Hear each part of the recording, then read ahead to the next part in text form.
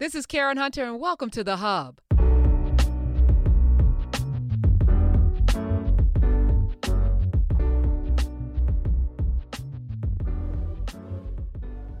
Hey, good everything, Nubians. Hi, Dr. Carr. Professor Hunter, how are you? I'm good. I'm saunaed, bathed, and ready to be educated. Yes.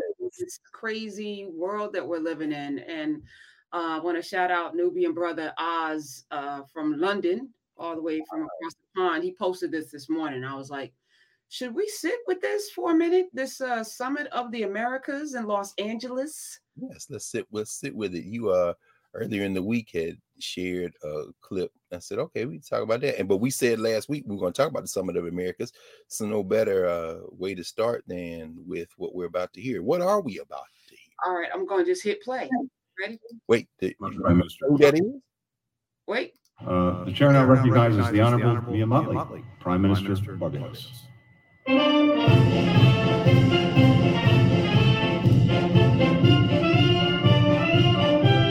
know what? They need new music. They need to come in with a drum with a Barbados joint. Right. Well, of course they'll get to it. I feel like the theme song to Barbados is going to change soon. Okay. Oh, but no question.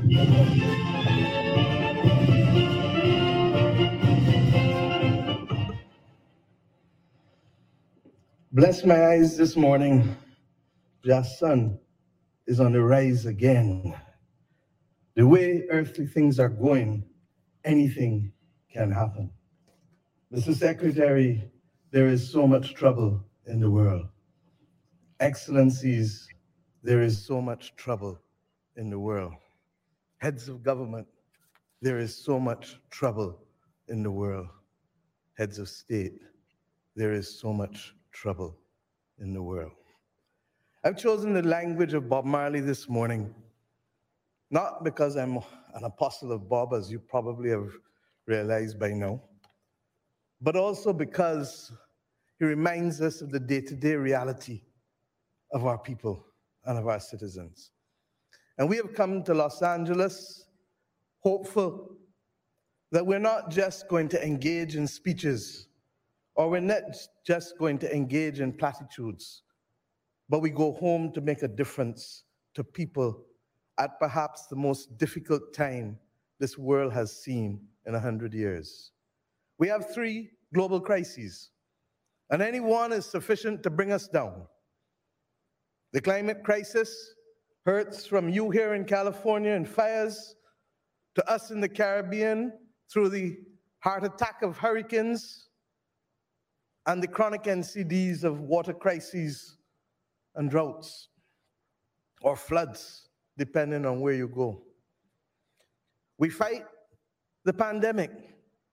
And even as we talk about the pandemic, we need to start to qualify it, because we fight the COVID pandemic without realizing that the slow onset pandemic of antimicrobial resistance is already upon us, being fueled further by how we farm, how we treat each other with the abuse of antibiotics, and how we literally allow those things to flow into our environment and contaminate our water system.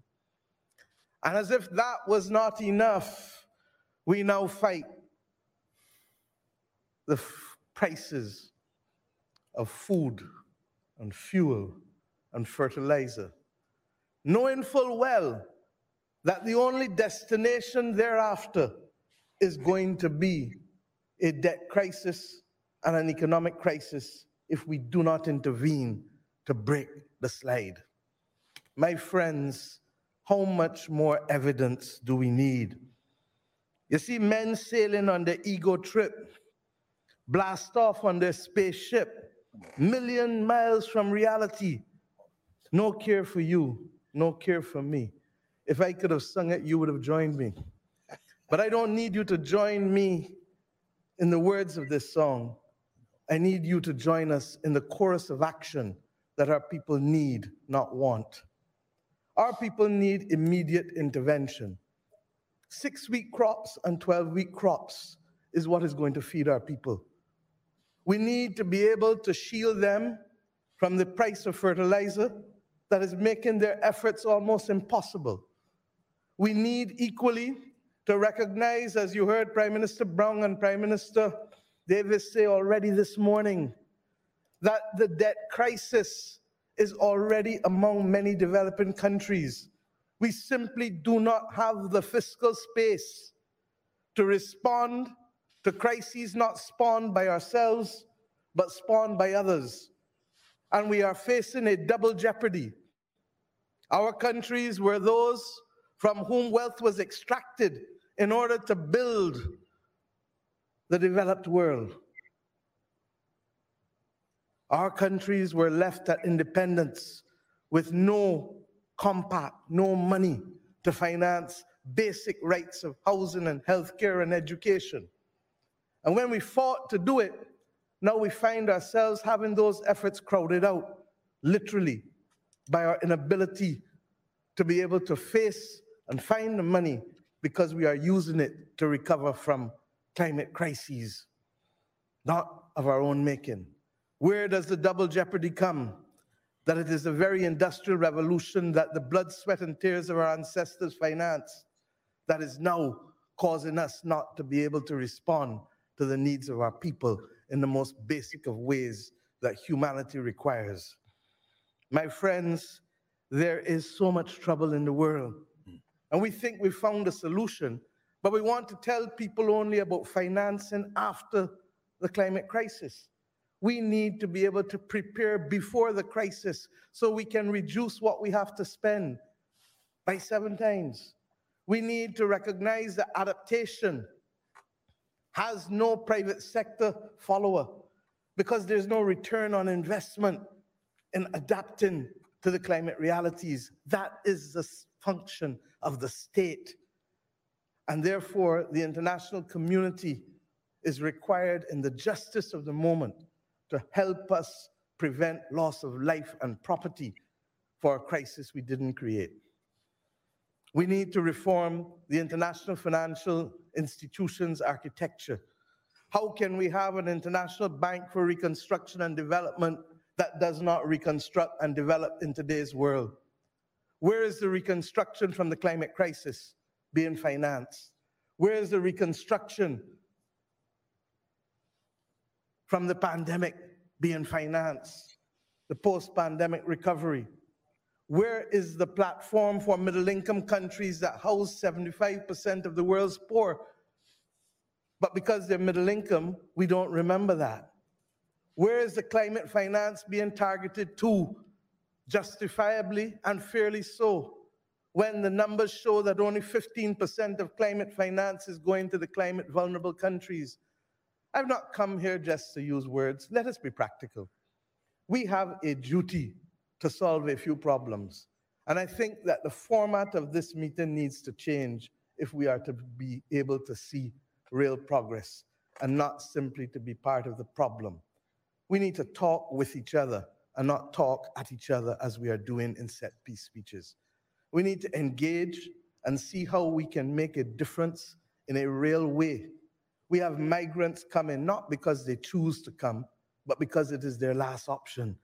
They don't choose to leave who they love and where they love willingly. And when they come, we now know that we don't need to treat them poorly because this year has shown that there's a dignified way to treat migrants. We've seen that in Europe. We need to see it in the Americas. And I don't place that burden on the United States of America alone. I place it on all of us, including my own country, because we cannot be part of the solution by simply talking from outside and not literally putting our shoulders to the plow. The International Organization of Migrants needs our support. And we need to make sure that as we reform the Organization of American States, that instead of it seeking to become a political player, it needs to become a player that simply brings opportunity to our people in the Americas from Alaska to Chile. And how does that come? If we did nothing else in the next decade in the OAS, but to allow our people to become bilingual and trilingual, people under 18 and adults, then we would change the economic possibilities of this hemisphere in ways that we can't even contemplate. We need to ensure that if we fight this climate crisis injustice, then we fight it not just as small island developing states and developing countries calling for fairness for our nations, but we provide that fairness to our people. And how do I mean? We have taken a decision in Barbados that there can be no award of any contracts for renewable energy without taking into account the bounty that must go to our people. And therefore, accordingly, this year I announced that every rooftop that is owned by anyone in Barbados will have the right to have placed on it as of right, not a choice, not a right to apply, as of right. Photovoltaic systems from 2.5 kilowatts to 5 to 10 to 20. Why? Because we don't own individually the wind, the sea, and the sun. It is the patrimony of the nation. And if we are to move our people out of poverty, then we must use the bounty that is afforded to us through renewable energy, good jobs, but also good investment to allow our people to benefit. And we ask you to recognize that we must not only engage in platitudinous comments about what we can achieve with net zero. Net zero does not mean fossil fuel free. It means still that there will be 20% energy coming from fossil fuels. We know natural gas is that clean fuel. But as we do it, let us recognize that it is not possible to exclude those developing countries who have now the opportunity to finance their way to net zero simply because we want to keep the world in the construct of the old imperial order in which it is found. Whether it is a reform of the international financial institutions or whether it is moving ourselves into a new reality, we cannot continue to cement the inequalities of an old imperial order. And that is why I've come also to thank President Biden and Vice President Harris. For too long, there has been benign neglect. And the Partnership for the Americas, as well as the Climate Partnership Pact 2030, offers us a real possibility of hope. But it is up to each of us to keep and hold each other accountable.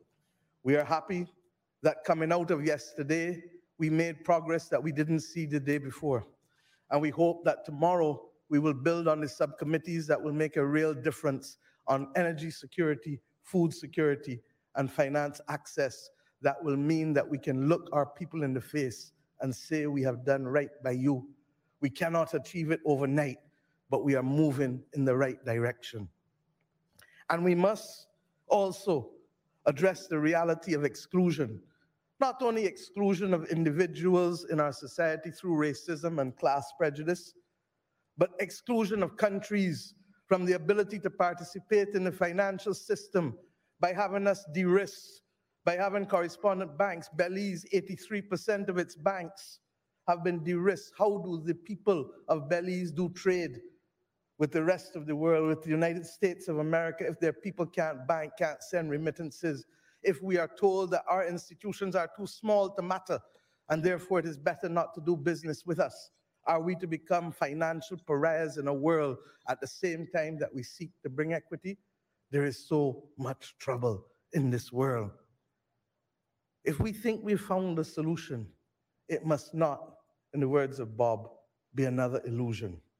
We ask you to also recognize that let us use our cooperative efforts to build joint platforms for procurement so that we can reduce the price of critical goods, from vaccines to water pipes to all other kinds of things that are impairing our ability to deliver proper services to our people. Africa did it with the African Medical Supplies Platform. Why can't we have an American supplies platform that treats to the most critical supplies? And why? In the Caribbean, we make an order and they say, what? That's too small for us. We announced a tax holiday for electric vehicles. We cannot get the supply of electric vehicles. Will Brazil help us? Will India help us? Will the United States or will Canada help us? We can't get access to batteries in order to help us become net zero by 2030. But yet we want to come on these platforms and talk about it. These are the real problems that I hope Pact 2030 will allow us to solve. And when we finish with Pact 2030, Canada and Chile and all of the others, can we create that platform for that joint procurement to reduce the price of supplies and to guarantee access to our people? My friends, I've spoken too long. But I cannot leave this platform without saying that we have to speak some home truths to each other. It's wrong that Cuba and Venezuela, Nicaragua are not here because, as you heard from Bahamas, that we need to speak with those with whom we disagree. And we don't only need to narrowcast. That's the part of the problem of the world. There's too much narrowcasting instead of broadcasting. There's too much talking at instead of talking with. But secondly, those countries must equally recognize that you cannot want to fully participate if you're not prepared equally to engage and to see progress. And the simple priority must be people, not ideology. If we can make progress for people, if we can allow people to speak different languages, if we can create a minimum floor of education and healthcare for the people of the Americas, then, my friends, the City of Angels would have played its role in the history of the Americas. I hope that we leave here today conscious that we must never again come to a summit to talk at each other, but simply to talk with each other in partnership and for the purpose of the prosperity of our people. Thank you. Go ahead. Let it keep playing for a minute.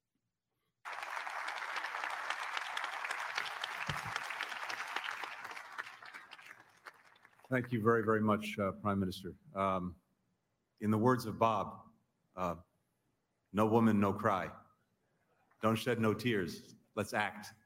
We can sing a redemption song together. Thank you. Okay. To Secretary Blinken there, the cheering before we get into Mia Moore Motley, since he evoked Bob Marley's redemption song. I'm trying to remember how that song begins. Old pirates, yeah, they robbed by, stole life from the merchant ship. Minutes after they took I from the bottomless pit, but my hand was made strong by the hand of the Almighty. We forward in this generation triumphantly. Won't you help to sing these songs of freedom? 'Cause all I ever had, redemption song. It ain't got a damn thing to do with you, Secretary Blinken. Come on back, Professor. We can sing a redemption song together. The first two words of the song. Oh, pirates. That's you, right? Yeah, they robbed I, sold out to the merchant ship. Anthony Blinken, come on, bro.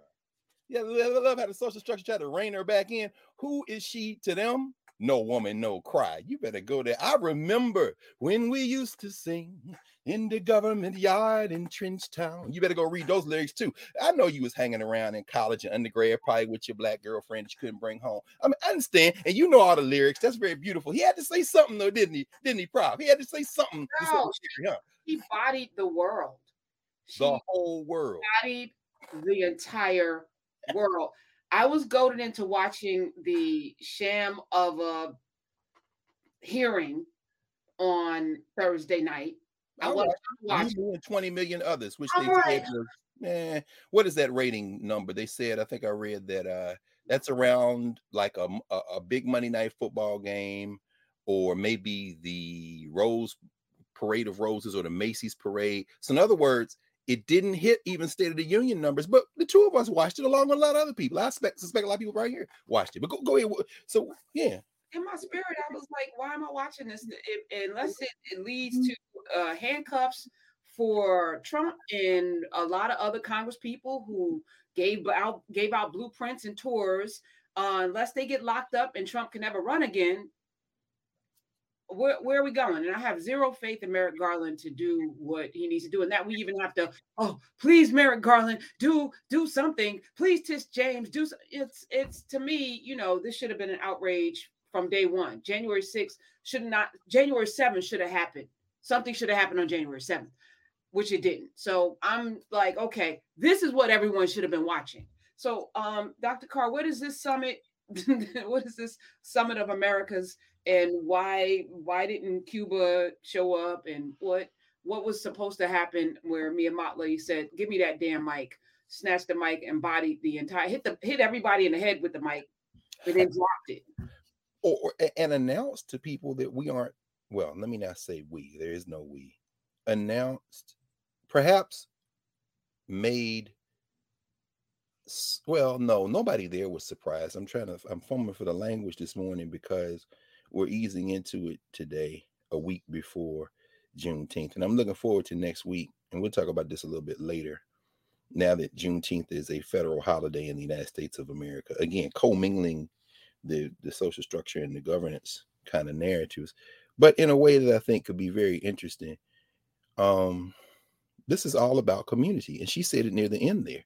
We have to talk with each other. And even her firm, but inclusive and firm, not but firm and inclusive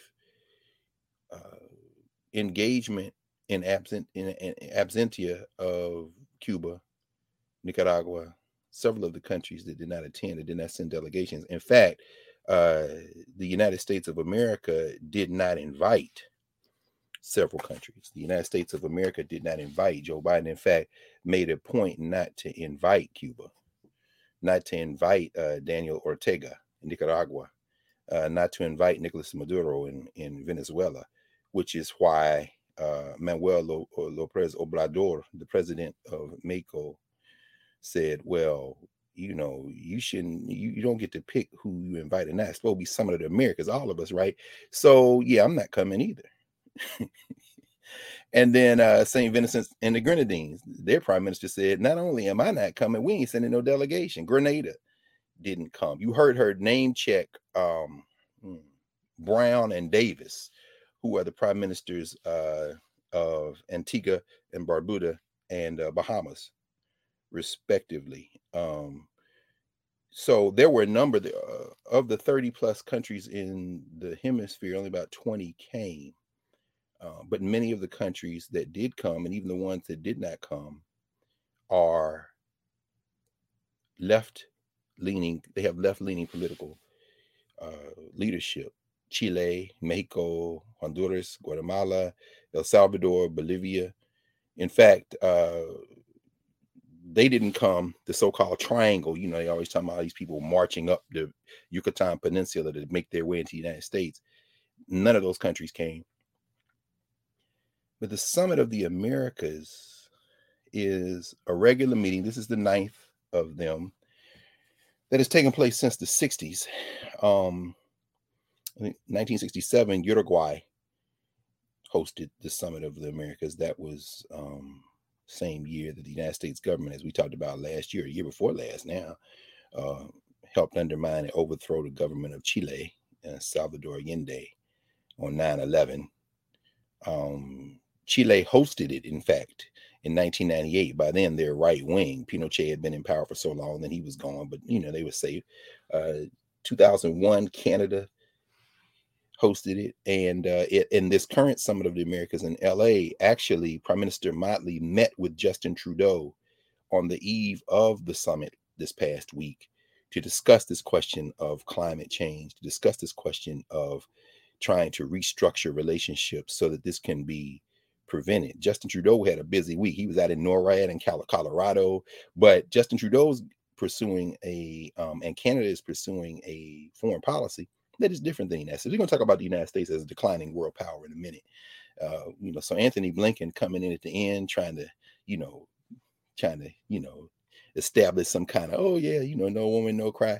It was just about as effective as the United States power in Latin America these days, in the Caribbean. But and that power is waning. Actually, Argentina in 2005, Trinidad and Tobago actually hosted in 2009. Colombia, usually safely right wing, but as we talked about last week, there's a runoff in the election coming up now. In fact, the presidential runoff is on the federal holiday in the United States of Juneteenth. It's next Saturday. The leading candidate, leftist candidate, and the vice presidential candidate is Afro-Colombian sister.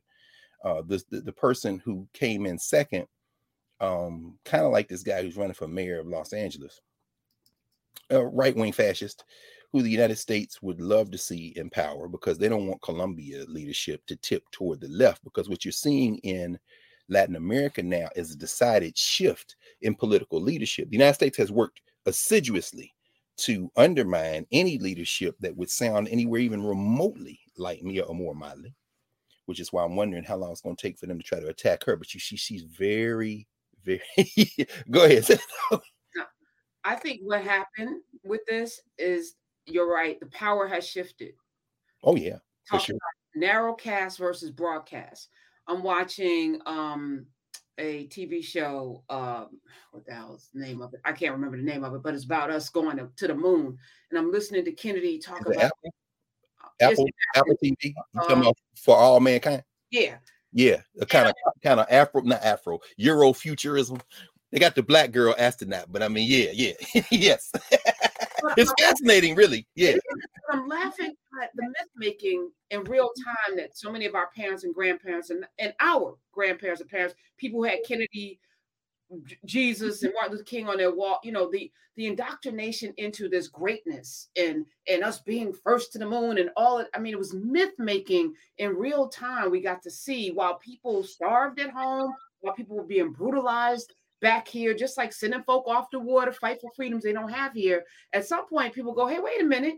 I still got to sit at the back of the bus, but the Germans can come here. They were whole ass Nazis.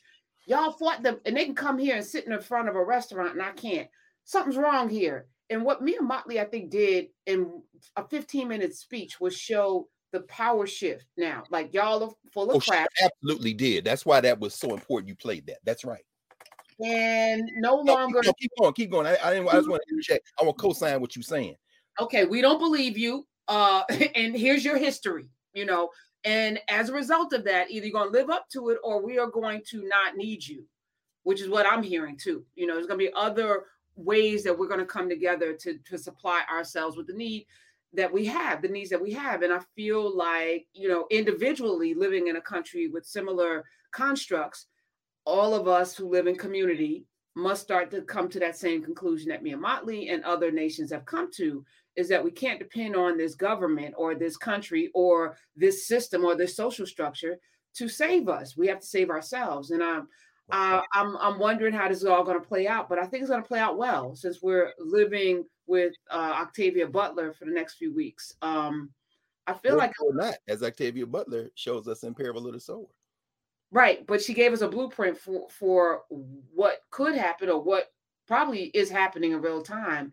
Right. But in that, I think is also a lesson for how to protect ourselves from that inevitable. No, it's absolutely true. I think, you know, it's interesting that you bring up that Apple TV series For All Mankind, because it is a form of science fiction. But as we know, all science fiction, and by the way, everyone who is not yet here, when y'all see this later on YouTube, and shout out to the 1,000 that are here right now, and to the 1,300 plus who were here Monday night when you recruited into the conversation our brother John Jennings, who that was visionary on your part to bring him in. For those of you who don't know John Jennings, who's won all the awards as an illustrator, as a scholar, he's an academic professor out in the UC system, a proud graduate of the Jackson State University. And by the way, I don't know if you've seen the cover, Prof, of the new Sports Illustrated.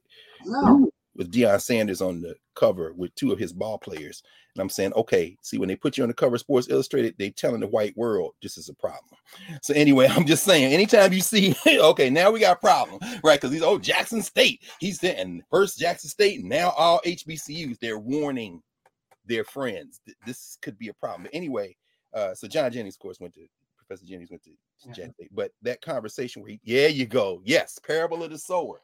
In fact, that's his, and of course before that he did this one with Damian Duffy, Kindred, right? So this is the one they did. And shout out to our brother Urias, who you had to force to take a bow. He was in volume 1 of the Black Comics, you know, under who is Jason Wise, because you know Urias is I guess he takes a page from Christopher Wallace. Don't you know Bad Boys Move in Silence and Violence?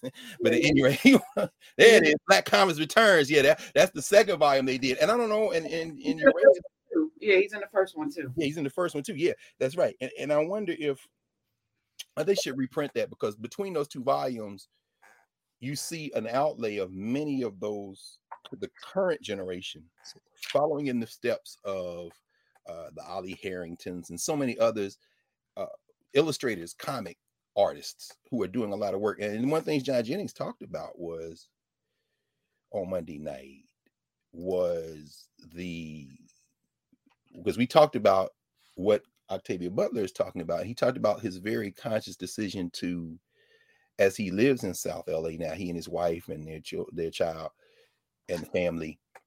And thank you, James, for loaning him to us for as long as you did. Because how long was he supposed to stay, Professor? 30 minutes. Right, and he stayed damn near the whole time. We was in there, and again, the numbers keep ticking up. Every week we get more and more people, and just, you know, by the way, we know we're finishing Parable of the Sower on Monday night, so we're gonna devote the whole 2 hours to that conversation. You know, but to that point, you know, a lot of us are in Nubia because there's not a lot of folk in our regular lives, and this is regular life now, who we can talk to. John stayed, his CEO, his wife was like, okay, you can do this. He stayed as he confessed, you know, my wife, I can't really talk to her about what I'm doing. And then crazy. Yeah, and he said, now I have there's 1,000+ people here who want to hear what I have to say, and you know what I'm doing. You know, he was so excited to be in community to talk about his life's passion with people who actually are reading it and care about it. And for many of us, we seem like we feel like we're unicorns or we're outliers or we're, you know, but in this community, we're normal. This is the new normal. So this is the new normal. I'm glad you said that because I think Tracy Sherrod had that same experience. Our brother Howard French, who, by the way, Howard just did a piece in the New York Review of Books. Howard is firing on all cylinders now. I had to add, we maybe talk about that next week too, but you know, had that same experience. It's like, what is this? I mean, you reach out to them, say, okay, then you come in, and they realize, oh, this ain't like 30 or 40 people, or this is not me at a conference with 100 people and 12 in the room, the fourth paper on a 4-person panel at Scholarly Associate. Oh, this isn't me on MSNBC trying hard to hold my tongue and then nobody really watching. No, how many people are here? Wait, how many? Wait, and y'all read? Wait, and y'all asking me?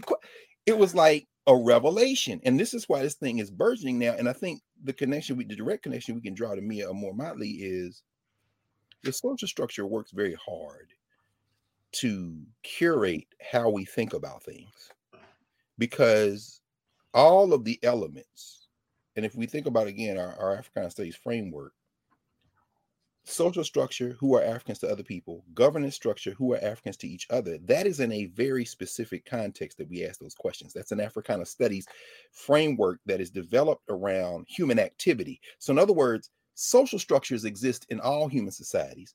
You can ask that governance question of any discrete group you're trying to tease out in terms of their relationship to the structures that surround them. Okay. Now, every one of those other 4 categories, science and technology, ways of knowing, movement and memory, cultural meaning making, are simply dimensions of human activity. The reason we use them in relation to the social structure, the governance structure about people, who they are to each other, in the Africana Studies framework is because Africana Studies at its root as a process for ordering how we think and discuss, not directing what we think or discuss, but ordering how we have discussions, has to clear space for us to have conversations with each other. Because the subject, the collective subject of African people in the contemporary world remains underimagined. Because anytime we're having conversations with each other, 2 things are going on at the same time. We are having conversations with each other in ways that we don't always think about who the we is we think we are having conversations with each other. So when young people say, for the culture, he did that for the culture. What is the culture you're talking about? Well, you know, the culture is when, no, you haven't really thought about this, because even the you think you're constructing was constructed by somebody else. You know, I was watching the Roots Picnic last weekend, you know, and I'm watching, you know, Black Thought, and he brings out Rick Ross. And I'm saying I'm not a Rick Ross fan. Not because Rick Ross isn't talented, but because what you're talking about, well, that's my experience. Okay, but is that the full range of Africana experiences? Or has this been curated by a culture that only wants to see you shooting each other? Because remember, when you stray off and go off script, as you saw, you showed me the clip of the white dude talking about what the companies will and won't sell in hip hop, then they come for you and cancel you. So that's the first of the 2. The second of the 2 is not only are we often having conversations based on who other people have led us to think we are, But the other thing is, we don't often allow ourselves to talk to one another without trying to anticipate how other people are going to think about the conversation. So that's again why, you know, our brother John Jennings came in, and, you know, after acclimating to the moment, which only took a split second, he realized, oh wow, this is. And so he kept saying, well, you know, the CEO hadn't said anything. Our family is in town, so maybe he kept looking back like. And then he realized he just been here the whole time. And then he said, and when he said, I don't have a lot of people I can talk to about this. Well, of course, his network and Uraeus's network, the network of Black illustrators, Black writers, Black comics artists, Black science fiction creatives, and I'll use the label cautiously because we had a long conversation about that. As many of you remember, if you're not yet in Nubia, you would have to be in Nubia to see this. But we had a long conversation about even the concept of Afrofuturism, which, as John said, was named by a white person, which is no big deal. But his friend Ronaldo Anderson, who's Temple University, talks about Afrofuturism 2.0. And then, of course, my thing was, why do we even call it any of that? Because even the gestures we make toward Africana, you know, there are people, Nnedi Okorafor and others, you know, many others, who are deeply engaging in conversation with Africana and pulling out of that concepts. And Octavia Butler did the same thing. I was rereading some of her research notes in terms of how, and comments on how she did research about some of the African pieces that come into her work. And you see her doing it. It's not enough to paint something Black, get some red, black, and green, or Chinese dashiki. Yes, them ones everybody wearing now. I'm like, oh yes, are we serious right now? But at any rate, and call that Afrofuturist? No. But that series you evoked, For All Mankind, and for those of you who, you know, not wasting your money on Apple. And by the way, shout out to Apple. I was reading in Financial Times, you probably saw it, Prof, where Apple is now going to go into business as a bank. The buy now, pay later. They're going to link it to Apple Pay. They're not going to finance it through their normal partner, which I think is JP Morgan, who is their partner. But they got enough money now where they're going to allow you to pay on time, which means they're going to make you money off the interest. And so Mia Amor Motley's discussion about networks is very informed. We're going to come back to this in a minute. We really haven't left it, but I'll shout out to Apple. Now back to the point. Apple TV has a series, of course, and you're looking into how they financing all of these series. That's easy. Every time y'all click something, you have, and Chuck D, by the way, we talk about this since June is Black Music Month. I was at the National Museum of African American History and Culture last night for a conversation that Chuck D had for about an hour on something called Music That Shook the World. He curated for Audible a talking book where he talks about these are the songs that shook the world. And he was asking some of the young people, you know why they call it podcast, right? And silence, which I was kind of stunned because it's kind of obvious to us. He said, because of iPods. It was an iPod, you know. He said, why y'all give Apple all that credit for a stream? You think it's like calling something a Xerox machine, right? So anyway, on Apple TV, they have this series For All Mankind, which is about human beings and space exploration. But of course, as you said, Rob, they back map it to the 50s. It's basically an alternate history. So Kennedy, what if he's not assassinated? You know, did Reagan win the election? Okay. Did Nixon win the election? Okay.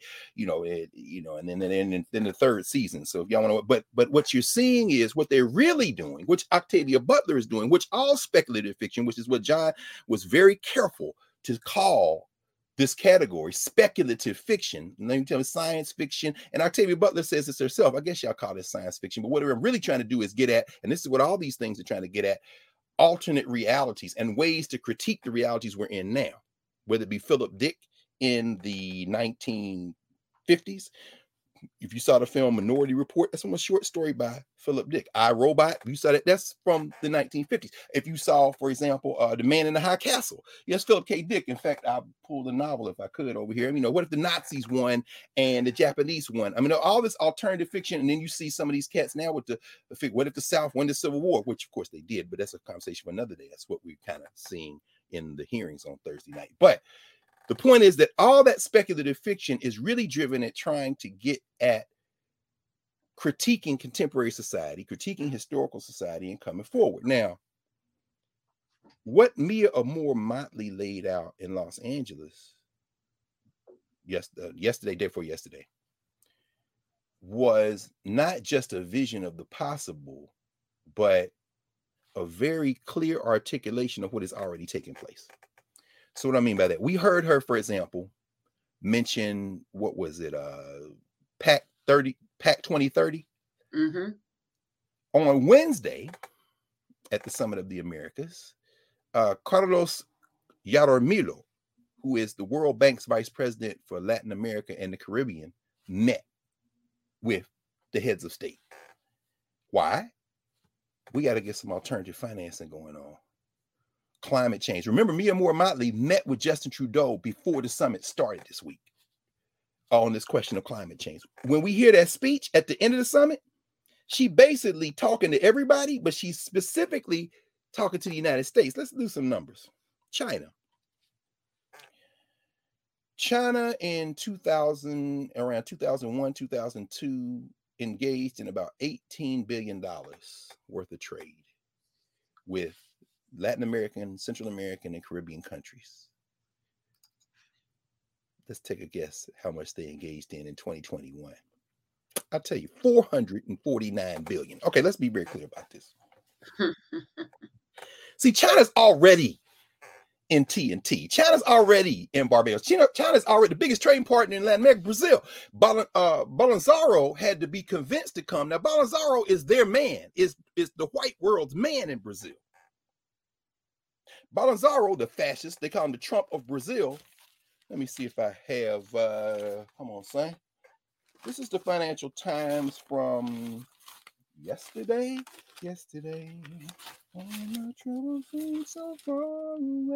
Friday. Yeah, no. Friday, that's on immigrants. We're going to come to immigrants in a minute. So it must have been in this one because I pulled them both. This is Tuesday. Oh, that's African decarbonization, which means, no, actually it was Friday. There were two articles in here. We're going to come back to immigration in about a minute and a half, but I want to see if I can find it. Yeah, here we are. Bolsonaro is the right-wing president of Brazil. That's China's biggest trade partner in what is soon going to be a $500 billion investment in trade.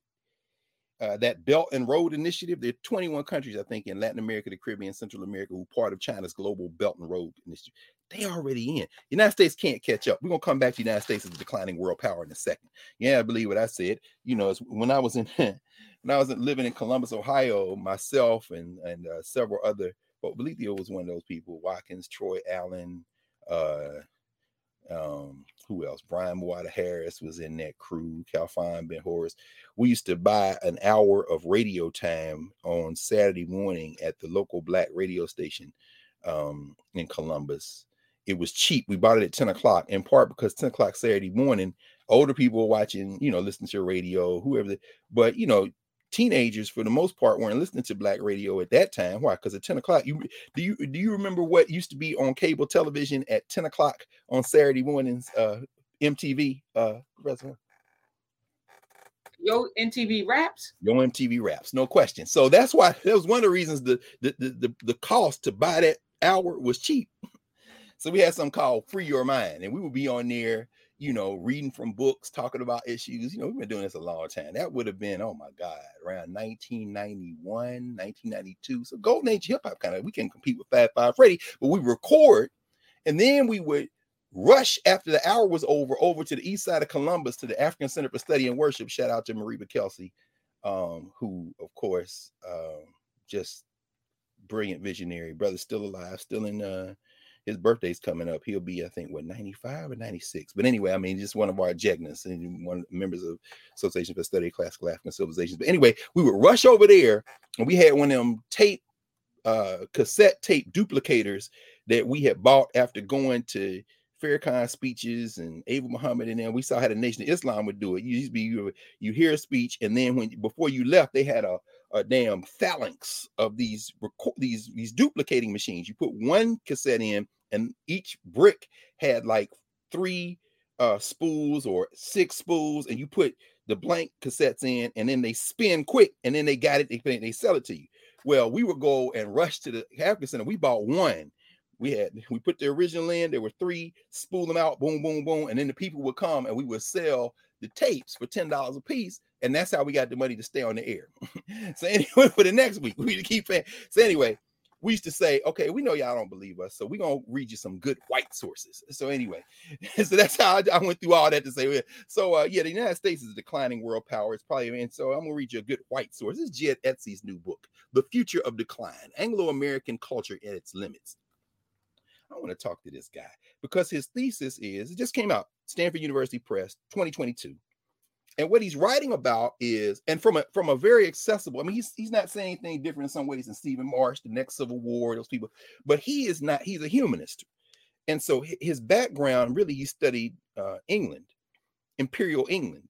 And what he's saying is what happened to Imperial England is now happening to the United States. He says the peak of US power, 1945, global power, and it began to recede in the 1970s. And so people are saying, oh, this is a brilliant analysis. And I'm laughing to myself because I'm saying, clearly y'all didn't listen to Gil Scott-Heron. Just go listen to Gil Scott-Heron, B-Movie. Because Gil Scott-Heron said that in B-Movie in the early 80s, after having said it for years before. Chuck D made that point last night. He said, you know, he said, now we have a couple of generations who listen with their eyes, not their ears. And he said, you know, we now have to see it. The moving image. He said, when I was coming up, you had to listen to music. He said, I'm not saying we don't listen now, but he said, we have to now listen and comprehend. He said, in fact, I'm old enough to remember when they sent your report card home and they had something called reading and comprehension. Do you remember that, Professor? Reading and comprehension. You got a grade for comprehension, right? I'm not crazy, right? It wasn't just us in Tennessee.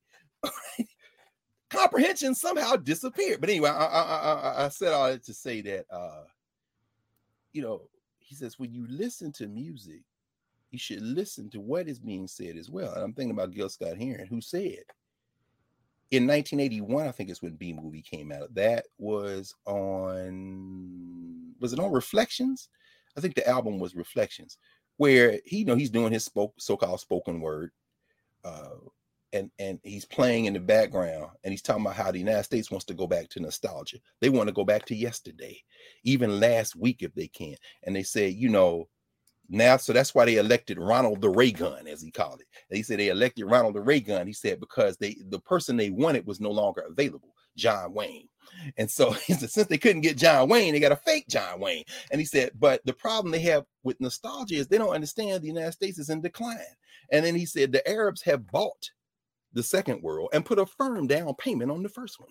And then he said, which he's talking about the oil crisis, of course, Gerald Ford, those of you old enough to remember, and Richard Nixon. Well, of course, what Professor Etsy is writing about is that is where in the 70s, you see the beginning of the recession of American power. It didn't last long.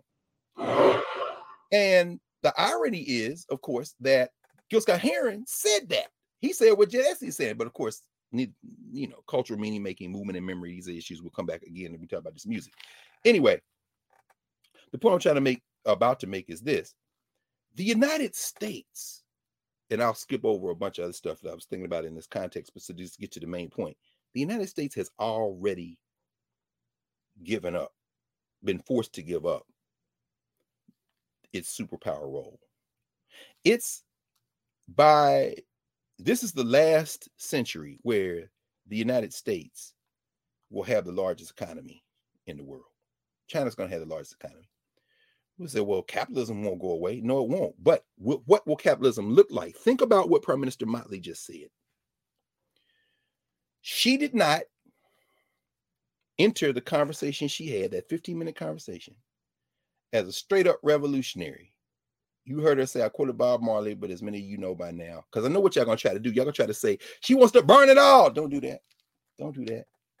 Don't do that. But I tell you what, if you got ears to listen, you understand what I'm saying. And all policymakers heard a very different speech than what we heard. We heard with our hearts and we heard with our ears. But if you know what's going on in terms of the political deals and the economic deals around the world and what's going on, Mia Moore Motley was speaking to a lot of different audiences at once. And one of the audiences she's speaking to are the people in the world, the financiers, the corporations, who are very clear that the United States don't even hold that kind of weight no more. You understand? And so when they had that meeting earlier this week, what they call the Pacific Council on International Policy, and the VP for the Caribbean and Latin America from the World Bank came and talked to them, the United States and its puppet institutions, because remember, 1945 is really the beginning of the summit of American international power. And what Etsy chronicles is that was 1945. In other words, World War II ends effectively British global power. He says the British global power really extends as the superpower from the early 19th century after the Napoleonic Wars, 1815. Shout out to the Haitians for breaking the back of Napoleon, forcing them to have to refinance, all that kind of thing, to 1945, by the end of World War II. Because remember, Germany tries to catch up in this white-on-white crime called the international political system. And, you know, they tried in World War I, then they had a little halftime break, and then they came back, World War II. By the end of it's over, England's capacity is in shambles. The United States emerges during World War I, then World War II. They're going to consolidate their colonies in the Western Hemisphere. They're going to now reach into into the Eastern Hemisphere, and they didn't have colonies in Africa with the exception of Liberia, direct colonies anyway. But then they said, we're going to create this North Atlantic Treaty Organization, NATO, and we're going to extend our power. Well, that requires a couple of things. It requires them to at least put a better face on domestic policy, which is the concession, among other things, the concession to Black folk in terms of civil rights and voting rights, this kind of thing, because you can't now go around the world, which is mostly non-white, and sell yourself as the superpower, because you got Russia, you got China out there saying these boys is racist. So you can't really keep that up. So people think that, and we've talked about this many times, so I won't talk about it much more right now, but you tend to think that the domestic civil rights movement, Black freedom movement, was somehow successful because of the organizing of Black folk in this country alone. Well, that's simply not true. That is the anchoring pillar, but it's in an international context that the United States can't afford, as it projects itself as this global power, to continue to do what it's doing to Black people. And ultimately, the concessions it makes in the 1950s, 60s, 70s, which are reacted to violently, including January 6th, 2021, by white people for whom whiteness is the center of their life, their identity. But the United States, in terms of domestic policy, policymakers realize that they're going to have to make some concessions, so they ease a pressure valve that really benefits the Black middle class and upper class more than anyone else. So I'll put a pin in that and come back to it again. But what we're seeing now is, with the 1970s forward, you begin to see a decline in American power, U.S. power, I want to say American power. And what Maura Mottley was doing in that speech is letting the world know that we know, and letting the world know that y'all don't even hold that kind of weight no more. And we are already in bed with all kind of people, including your brother, Justin Trudeau. In other words, and, you know, while we all talking, we got a little country, but you know what? It's a human right to the sun and the wind. So everybody gonna get that. You got that kind of weight? Oh, baby. This little island right here, well, we're going to be the model, you know? And guess what? We're not alone. You heard Davison Brown, the prime ministers that came up before me. They said the same thing, but I'm going to put a little pin in this right now. Why ain't you talking to Cuba and Venezuela, baby? And then she turned around with the pragmatist turn, like, but Cuba and Venezuela, if you're going to talk, you got to talk. You can't talk at. We got to have a conversation. In fact, we just need to restructure. In fact, we need to restructure this whole economic. In fact, this finance arrangement game y'all talking about. Y'all know 75%, 3/4 of the world's poor people are in these quote unquote second tier nations, developing nations. Yeah, she's just telling, hey, U.S., you do know we got all this money in China, and yeah. In other words, she's not just saying what should be. She's letting them know that, you know, we already started without you. Now, the only question is what you're going to do in the United States, what you're going to do, because you are a declining superpower. And in fact, let me read what I was going to say about Brazil. Joe Biden, the United States, had to beg Bolsonaro to come. Bolsonaro is the fascist in Brazil. Bolsonaro came, but the United States got multiple problems going on right now. They got a coalition against Russia that consists of white people and 3-4 other people.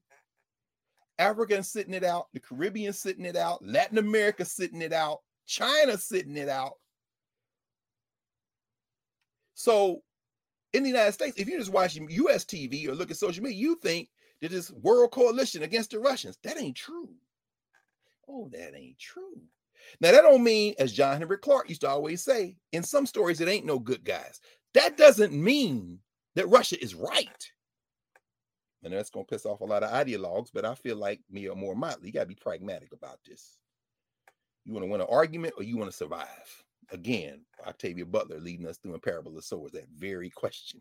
You know, when she's critiquing Christianity and her father, who she loves, said the greatest man in the world, but I stopped believing in my father's God at the beginning. You know what I'm saying? So, but the point is this.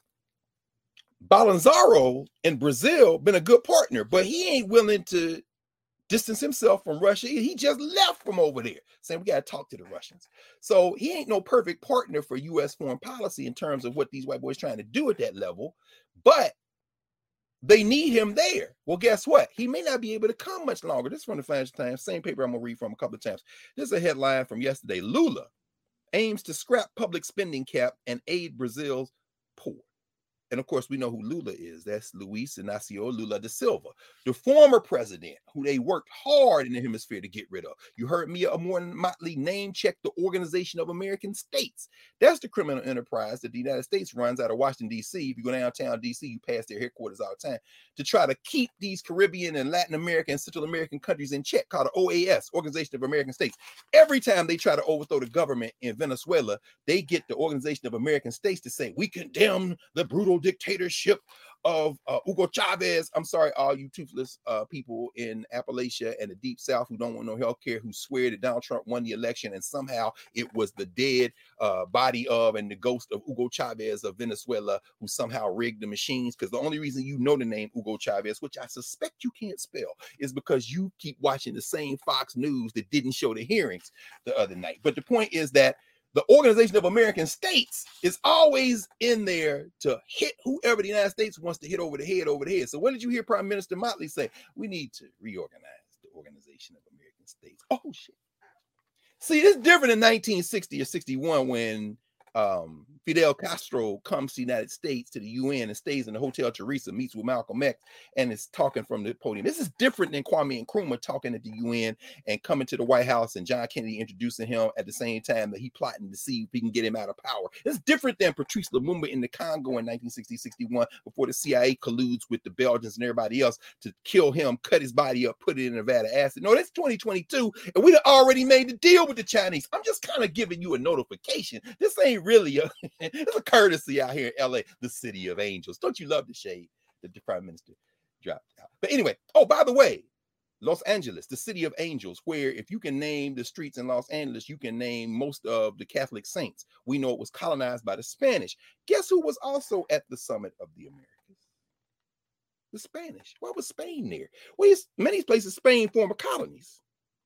Let me put a pin in this Lula thing, and then I'll come back to what I'm about to say in terms of immigration and how it relates to why Spain is there. Because the thing they did sign, this Los Angeles Declaration, which was signed yesterday, dealt with immigration. We're going to talk about that in a second. Anyway, the point is, Bolsonaro from Brazil, the Trump of Brazil, the fascist in Brazil, who is part of the continued attempt for the United States to keep Brazil in check by making sure no leftist is elected, including Lula da Silva, who was the president of Brazil, then was driven out of office. They claim corruption because he's trying to expand to the poor. Some of that same stuff that we heard Prime Minister Motley talking about. Well, they get him out. They got a criminal enterprise going on, real corruption, to quote Paul Robeson from the Emperor Jones. There's big stealing like I does and little stealing like you does. Big stealing is international corporations, finance, right? Finance capital, that kind of thing. And little stealing is Lula da Silva is they missing R5, and we think that he took it to his house and he got 2 cars. The stuff they put in the newspapers to get you to throw you off the scent. The company that owns the newspaper is the real criminal enterprise. The headline about somebody got 3 cars in their garage and you don't know how they got it. That's little stealing. That's what they want you to look at. But Bolsonaro is part of the big stealing. They had to get Lula out. Now Lula is not a complete, he's not without his problems, obviously, but the Workers' Party represented is too left for the United States. Well, guess what? Bolsonaro did come. Bolsonaro, who still won't get rid of the Russians, won't abandon the Russians, which is a problem for the U.S. leadership. But he did come to the Summit of the Americas. He might not be able to come after October. Why? Because Lula, who they put in prison for 2 years for corruption, but then they nullified the conviction because it was all a setup trying to get him in jail so that he couldn't do what? Run for president. Lula da Silva was running back for president again. Luiz Inácio Lula da Silva would scrap Brazil's constitutionally mandated spending cap, overhaul taxation, and boost government spending to put the poor and the workers back into the budget if the veteran left-winger returns to the presidency in October's election, according to a draft manifesto circulated by his campaign. Why is that important? And again, that's why we read the Financial Times. The Financial Times is to the English-speaking and beyond world what the Wall Street Journal is to the United States. In other words, follow the money. It's a follow the money newspaper. Guess who's nervous? The investors. They are nervous. In fact, let me see. Victor Szabo, investment director for emerging markets debt at Aberdeen, described the manifesto as, quote, more state, less private sector, and potentially looser fiscal policy, adding, the Workers' Party instinct is to go for more public spending and investments, because right now the Brazil federal budget spends about 2% of its budget on the poor. That's what they wanted. Finance capital, running shit, making money, come to tourism, do whatever you want about. Lula's like, yeah, we gotta, you know what?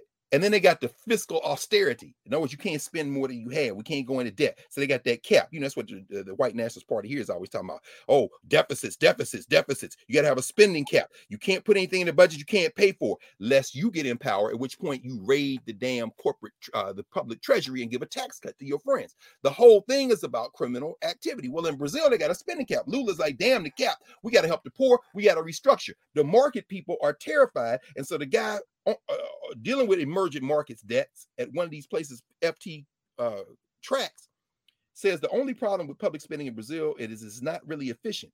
And furthermore, we've learned that it's the prime source of corruption. They're already floating the idea. Anytime you spend it on the poor, got to be corruption. Got to be corruption. Now, see, Motley is almost like a scat back.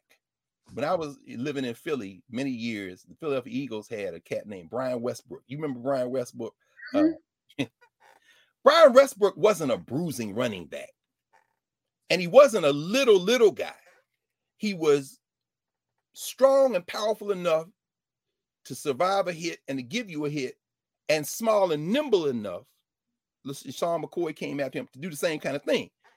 I look at Mia Moore Motley's like, she too little for you to just grab, but she will. If it's a head-on-head, she can headbutt you and put your ass on your back and make it to. In other words, she can hit the gap, she can run around the corner, she can do whatever she didn't. Oh, so see, in this case I'm talking about now, Brazil is big.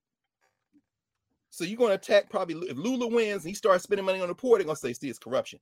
Now, Mia Moore Motley said everybody has a right to the wind and the sun, so therefore everybody gets to put some solar panels on the roof.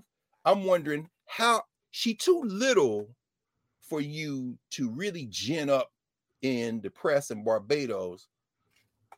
We found out the company putting solar panels on, that's a cousin of Prime Minister Motley. Yeah, that ain't gonna work. And she too strong for you to do that either, because it's gonna come clean. And how much you want to bet that the people she gonna allow, the government in Barbados gonna allow in to do that work, it's not gonna be a U.S. financing, which is probably what they told the people at the World Bank that came to talk to them early this week. United States don't, because see, the World Bank is also headquartered here in DC. That's the United States. But Asian Development Bank, where is that? Oh, Beijing. Well, hold up. Wait, so the Chinese giving out loans? Yeah. See, Mia Moore Motley was she was making a plea, she was making a demand, but she was also giving a FYI. Oh, we already got deals with other people. And your friend, your cousin up there in Canada, Justin, yeah, I met with him before I even came up here. You're surrounded, baby. JB, what you doing, man? What you doing? But in terms of immigration, they signed an immigration agreement. It's called the Los Angeles Declaration. They try to put a cap on, hold on, son. They try to put a cap on, here we are. They try to put a cap on immigration.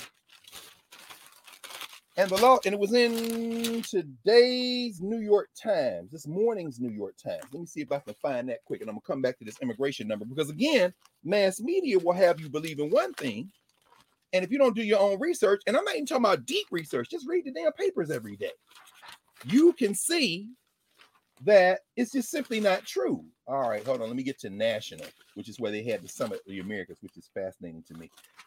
Give me a 5, 4. 3. Oh, I'm going to come back to that. 2, visiting port. Oh, yeah. Biden was in the port of Los Angeles. Biden and Latin American leaders reached agreement on migration. This is what they say, the LA Declaration.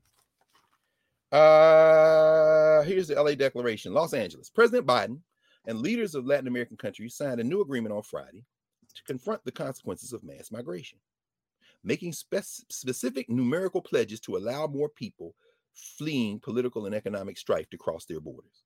The agreement, called the Los Angeles Declaration on Migration and Protection, commits the United States to taking 20,000 refugees from Latin America during the next 2 years. Oh, by the way, I'll keep reading. I'll just read it straight.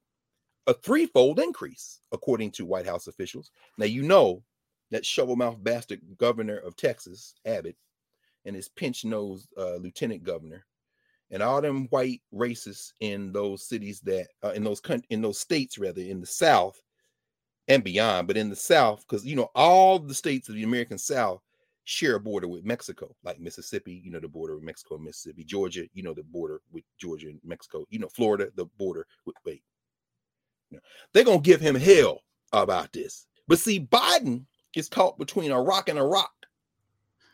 The big rock is the hemisphere. Mia Moore Motley letting you know, look, I know you got problems with them corn pone crackers up there. And I know your little friend who think he going to somehow say No Woman, No Cry in Redemption song, think he making up to me. But baby, in the words of the Eagles song, we already gone. We already gone. I'm here as a courtesy. You understand? I'm trying to help you. Let me help you. And if that was, she's always, let me help you. Now, it isn't all that. Why? Because global warming is real. And you heard her lead out with that. She talked about those triple threats.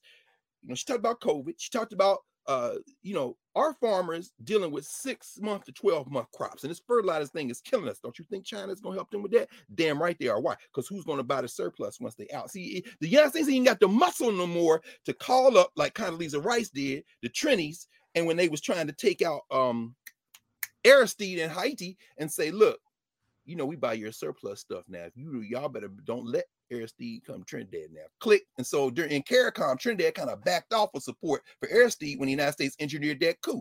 But y'all ain't got that kind of muscle no more. You still got muscle, but you ain't got muscle like you used to have muscle. She talking about fertilizer. She's also letting them know, look, we're taking, you know, meetings on who's going to help us with this fertilizer issue. It could be you, or it could be somebody else. I'm just saying, let me help you. Let me help you help yourself. But global warming, which was the big one, she has been sounding an alarm. She's not the first, but she is the most effective person at this moment as the face of this. And of course, she is one of the leaders in CARICOM. She's talking about global warming because that will wipe the Caribbean out. They're islands, y'all.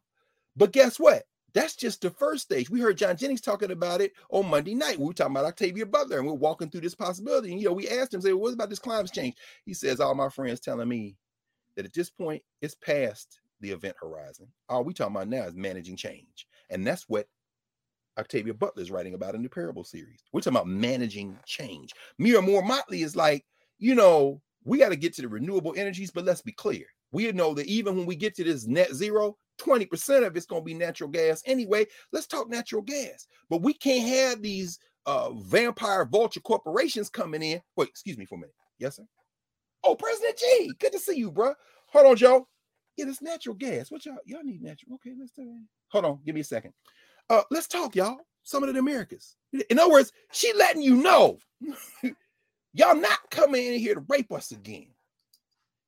This is how we got here in the first place, Anthony Blinken. Really? Oh, pirates. Yeah, they robbed us. Sold out to the merchant ships minutes after they took out from the bottomless pit. That's that Barracoon we spent a month talking about. But my hand was made strong by the hand of the Almighty. We forward in this generation triumphantly. Oh, won't you help me sing these songs of freedom?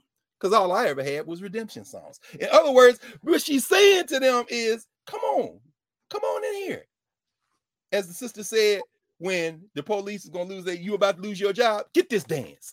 In other words, get this dance. In other words, come on in here and with humanity, because you ain't even got that kind of muscle no more. U.S., back to the article.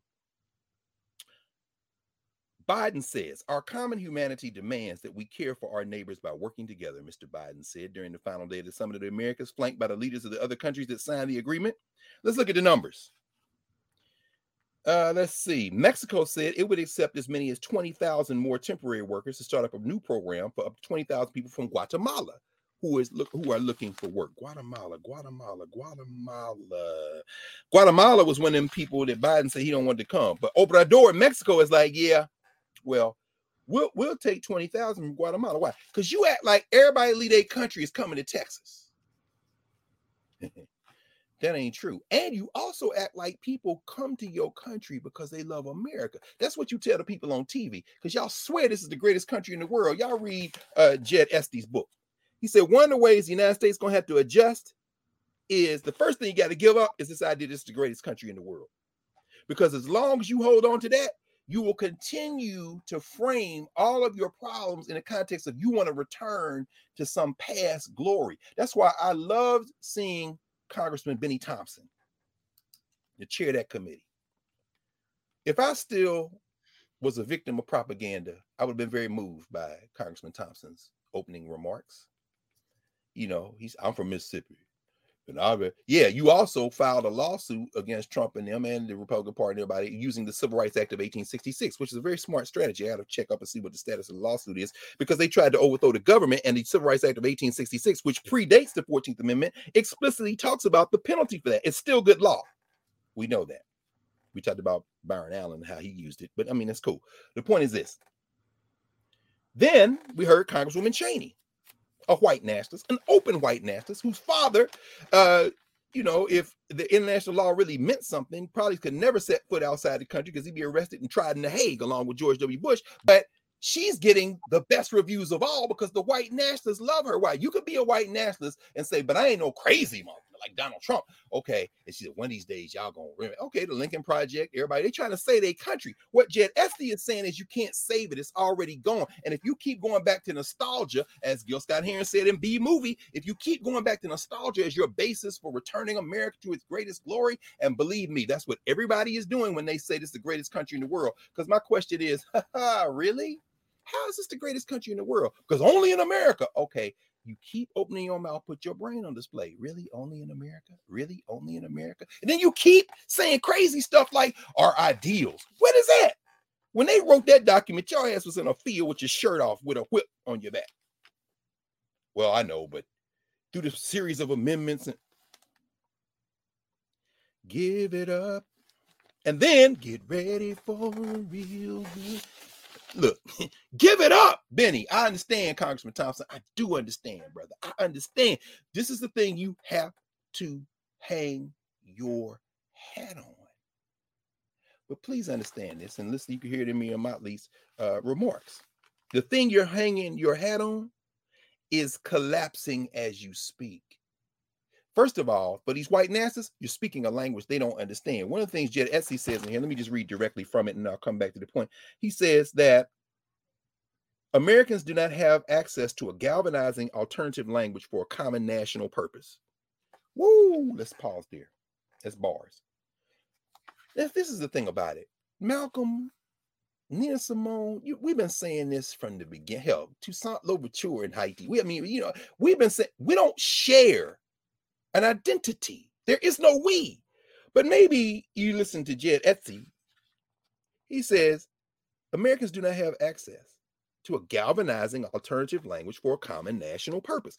Nothing Benny Thompson could say, nothing that Liz Cheney could say is going to reach the people for whom America is the greatest country in the world because it is a white country in their mind. Nothing you say. In fact, they hear you say that and they say, yeah. And that's why I hate you. You're a race traitor. And I hate you, N-word. Because you're right. It is the greatest country. And the reason it stays great is because we keep people like you out of here.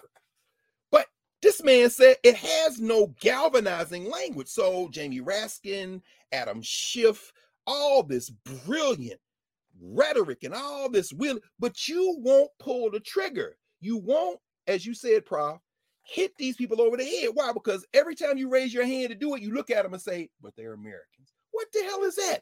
Either you hit that cat or this thing collapses. And matter of fact, when you hit him, if you were going to hit him, it's still going to collapse. But the thing Etsy is saying is, which is why I want to talk to this guy, is if you create some galvanizing language, you might have a chance of getting settled in your new role as a second-tier power. And you know where you can find some perhaps clues into how to do that, and also what to avoid in terms of mistakes? The thing I studied in graduate school, England. Because after 1945, their power is broken. Right? But people saw it coming before 1945. Hell, Frank Baum saw it coming before anything. And then in 1939, when they made the Wizard of Oz, the cowardly lion with the medals on his chest, the only thing he was lacking was courage. That was a metaphor for England, according to a lot of scholars. And I like their argument. They said, here's a guy, a toothless lion. He used to be the lion, used to be the king of the jungle. He'd start taking L's, gotten old. Now he get aches and pains and shit. Now he's scared of everything. Well, guess what? It was all an illusion anyway. It was all a dream. Therefore, you pick a medal on his chest and he got his roar back. Guess what the medal of the chest is on there? Now, y'all spent the last, not y'all, nobody here, I hope. And Oz gonna get a kick out of this. Oz, how many of them Negroes was lined up crying crocodile tears watching that old queen run around? Now, when the last time you saw a queen or a king in Africa treated with that kind of respect? No, it's only white kings and queens get treated. England still got a queen? Yeah, because that's the medal on the chest of Great Britain. Now, what Etsy says is, this is the mistake they made. They overreached with Brexit. The United States, you better learn something. You can't turn inward now. Because guess what? The phone call is coming from inside the house. Yeah, it's named Shaquille and Manuel. It's named Chi Hao and Lin Hao. It's over for you. In other words, you can't stop the rain. You understand? We live in a world, and the world lives in the United States, which was never a nation. It was a criminal settler colony grounded in whiteness. And even then, it only achieved a majority of whiteness by pulling white people in and continue. But now that is a teetering majority. And so anyway, we continue. This is what he says. He says, it is time to shelve the old habituated language of U.S. dominance, to face the multipolar world, that's what Motley was telling them, of the future, to tell new American stories. This is his hope. He says, to find and circulate those stories is a difficult but necessary task. They will have to be vivid and visceral, dense with real U.S. history, ripe for collective affiliation. In other words, you got to tell a story that everybody can buy into. They will have to make multiracial democracy and social welfare compatible with the lived experience and popular culture of most Americans. Good luck. Not some, not half. He says, so you can't just be talking about 50% plus one.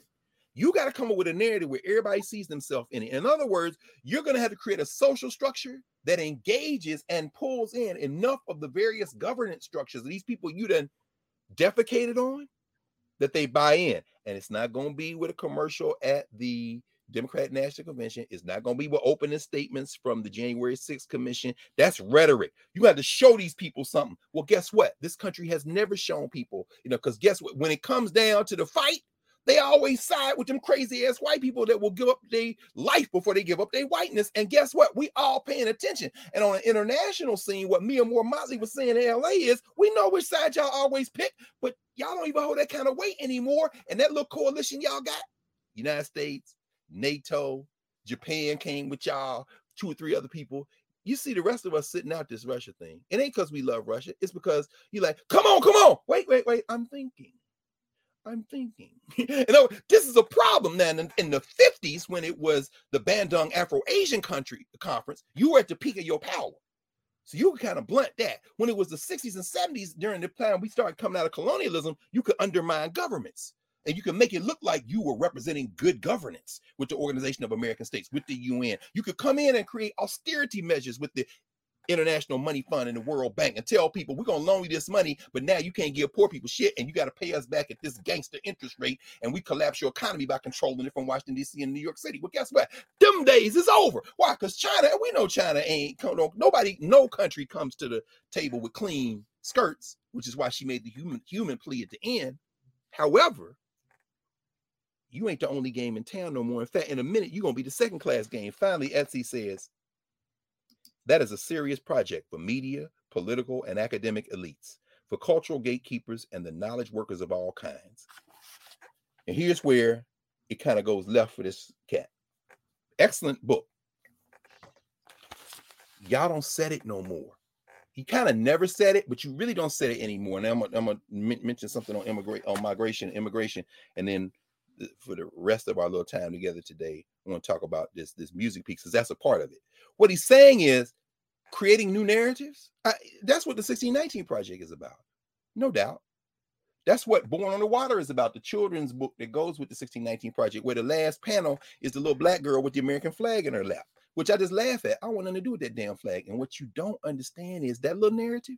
See, it's an open question for me, not for me individually, but for me in terms of how we think about this in terms of governance, because it should be debate and conversation, which is what Motley was saying this too. I'm not sure you can hold on to a new American narrative and that flag at the same time. Not sure. In fact, I would say no, because, what was it? Cameron and Paint the White House Black, Stars and Stripes got niggas on pipes. In other words, because remember what Reagan and them did with the Iran-Contra hearings, them Central American countries that you don't want come up here no more, Daniel Ortega and them, and Nicaragua and El Salvador and all them, that's them countries that you was pulling, and Colombia, your friend, which is why half the damn rappers is named for Pablo Escobar and all them. Y'all was supporting them, and they pumping the cocaine into the United States, and they killing us. So I'm not sure that them Stars and Stripes can be redeemed. And Etsy, I'm saying, let's get a new flag. I mean, no, we can't have a new flag. Okay, so you're not willing to give up your icons, your shrines, your rituals, and your totems. We got icons, shrines, rituals, and totems. And guess what? You can make Juneteenth a federal holiday, but it's still ours. So now your social structure has engaged with, and so that's a step toward what Etsy is talking about, but it's still a symbolic gesture. And as you said last week and the week before, Prof, on Sirius, you don't get Juneteenth. It's ours. And guess what? It is ours. It is ours. But anyway, let me continue the point I was trying to make. I was about to make. I'm gonna say this on immigration, and we'll make the pivot. Etsy's and others argument that there's got to be a new concept. That's a beautiful thing for the United States of America if it can be done. What Motley is telling them is the U.S. ain't at the center of the world no more. It never really was. But what you're seeing today in my speech is part plea, part demand, and part FYI that the world has changed. And the species may be eliminated by global warming, which is why we got to get serious about this. We got to get serious about this fossil fuel. We got to get serious about this natural gas, and that we're taking steps to address it. Now, y'all can come with us or not, but at some point, we're going to have to make you come with us. And if you think we can't make you come with us, you haven't been paying attention. Because, see, food insecurity is real. You think, well, what you talking about, fertilizer? Yeah, them gas prices you talking about? That's because this capitalism that you've developed requires profit margin. So the prices are going up. They're talking about inflation, now perhaps potentially stagflation, a stagnant wages steady, and then the price is still going up. How long before you get food riots in the United States? How long before China starts offering humanitarian aid? Well, we ain't got to go that far. They've already done it several times. But now I want to make this point on immigration, since that was the thing you'll read in the Western press was the most impressive thing came out the summit. They ain't gonna talk about Mia Moore Motley. More people watched her speech right now, thanks to you, Professor Hunter, probably than will watch it generally at one time. And more people by the time we get to next week, where do we go now in terms of we on YouTube? Maybe like 24 to 30,000, views, generally speaking. And then whoever's watching, who's clicking and watching, because we know young people sitting with families, you got elders, you got people clustering watching. So we don't know. And then, of course, they tell, and then it keeps echoing. So Mia Moore Motley is going to be a subject of conversation. On the government of Barbados page, I think there were like 4,000 views when I looked at it early this morning. And so, it's being amplified. And what I'm saying is beyond the United States, you can't trust the Western media, well, really at all. But let me get to the point I want to make from the Financial Times. This was a letter to the editor in yesterday's Times. This is from a professor, those of you in the UK, Oz and everyone else, John Bateson, who's a visiting professor of management, Bayes Business School, City, London University. So this is what he says. The headline: Europe needs to attract migrants and persuade them to stay. Wait, what?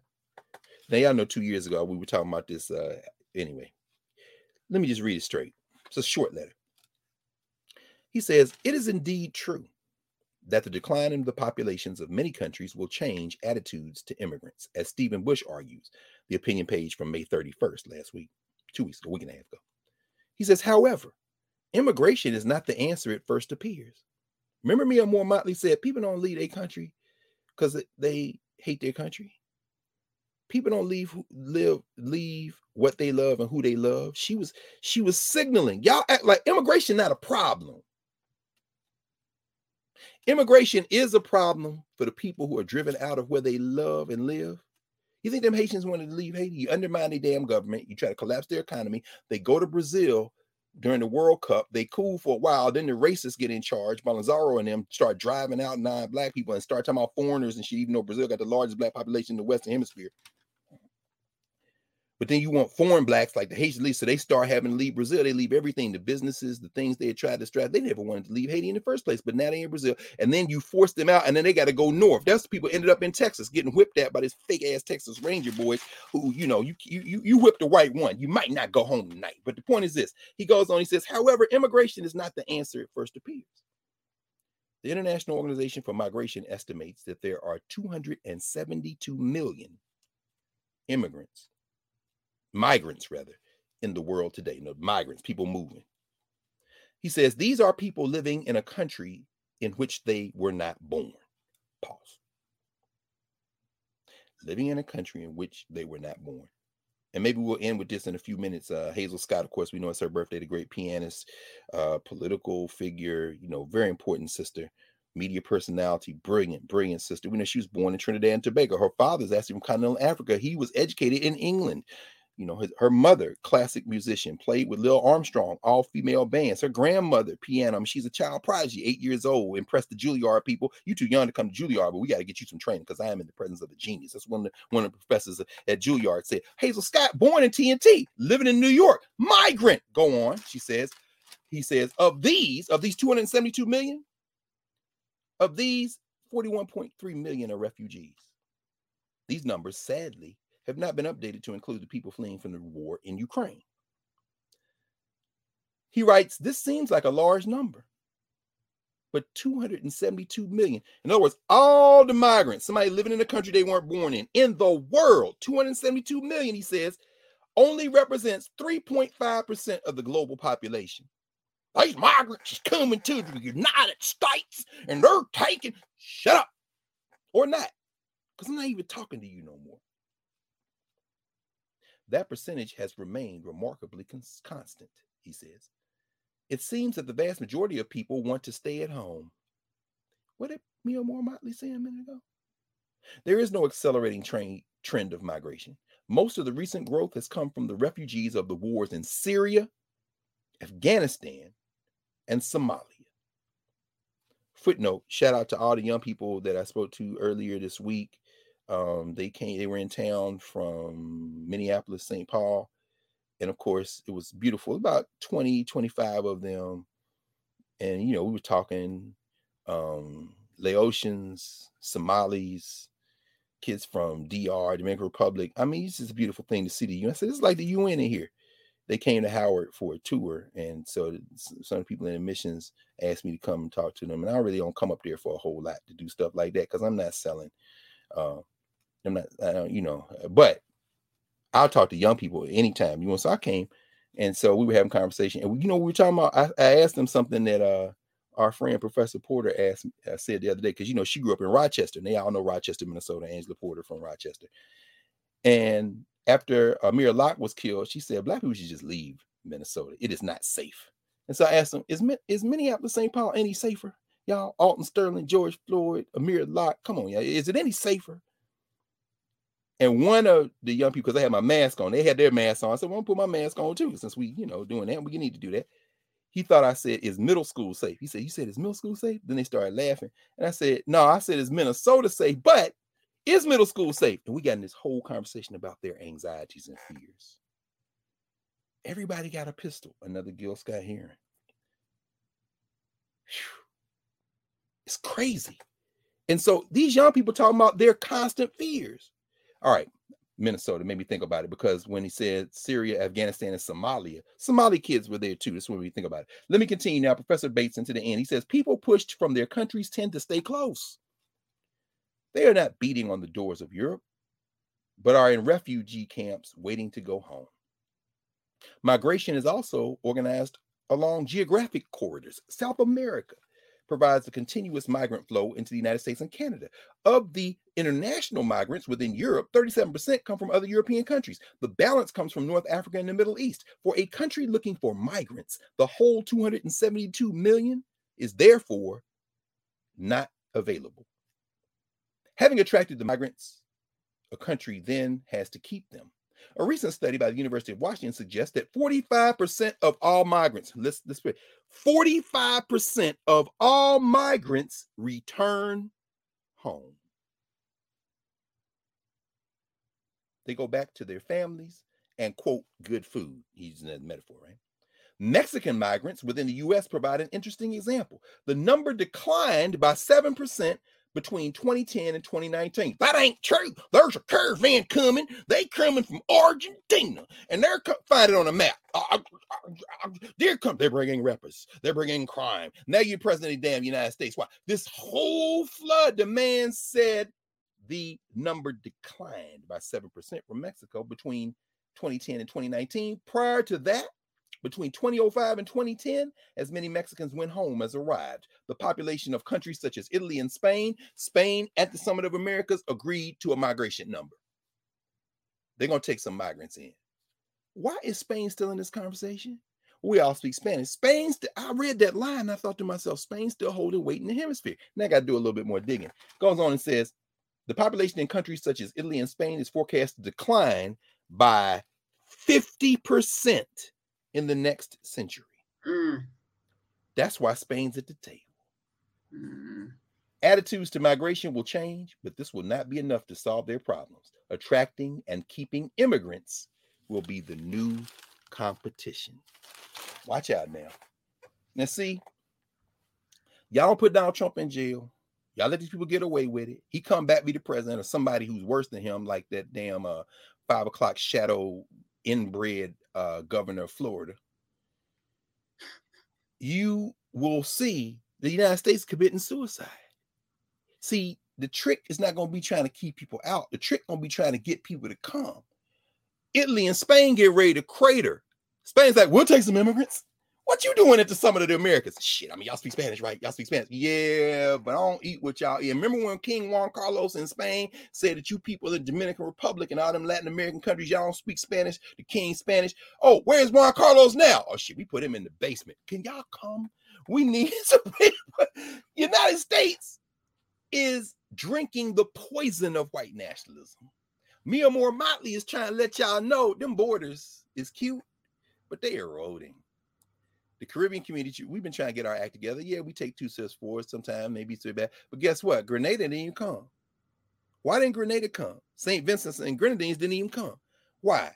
They said because Joe Biden said Cuba can't come, Venezuela can't come. Obrador was like, well, if you ain't coming, I'm not coming. I'll send my delegation. I'm not coming. And then other people was like, yeah, why are we coming in? So 20 of the 30 plus states in the hemisphere came. The rest of them didn't come. So what does that tell you? That tells you y'all don't even hold weight like that no more.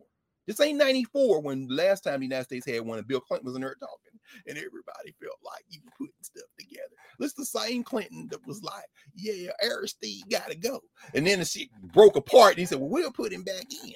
And then it's broke apart again. And he said, well, I'll go back. And then George Bush and them come in and Condoleezza Rice calling the Trinity. He's like, don't be letting that boy come back down there now. We trying to get this thing. We need baseballs and draws out of the Dominican Republic and Haiti. We don't want no unnecessary supply chain. But in other words, U.S. foreign policy doesn't dictate the hemisphere like it used to. And that's what we saw. So here we are in the second week of Black Music Month.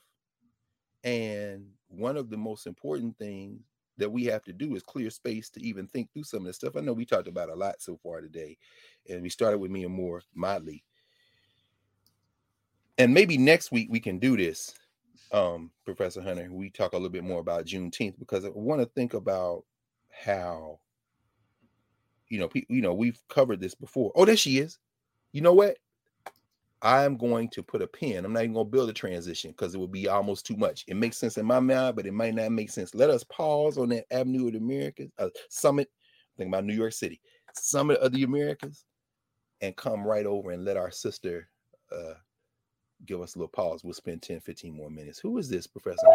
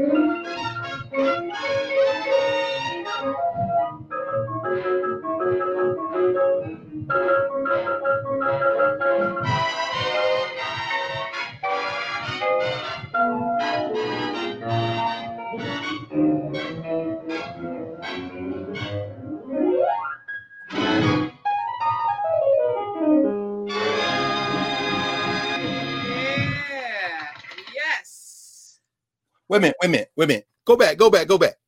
What? Please. So her? Yeah. All right. Wait, you clicked it out, didn't you? I did. No, I'll add it back. Go ahead. All right. Right there at the end. You see how she ended on that chord with that single note? What that she does that? Was it arpeggio, whatever you call it? When she did the run at the end, the last note she hit was on the other piano. Go back to that. Almost there. Hit it. Here we go. Stop playing. Stop playing. Oh my God. Most dare say, observe the excellence of that. Now, some of y'all have seen Alicia Keys do something like that. It's only to pay homage to the great Hazel Scott. And if we don't remember, we'll always forget, and we'll think Alicia Keys is the first person to do it. And she's never said that she is. No. She always has paid homage to Hazel Scott because Hazel Scott is the blueprint.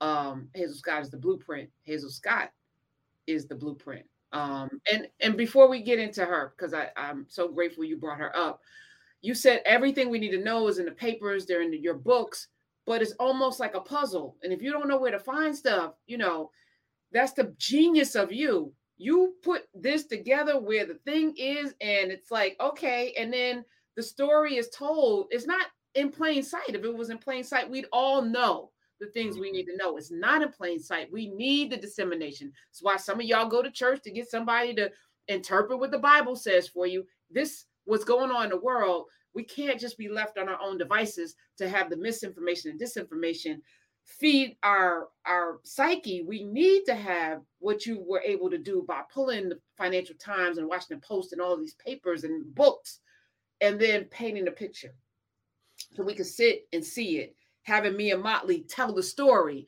and then you break it down in a way that otherwise we won't know.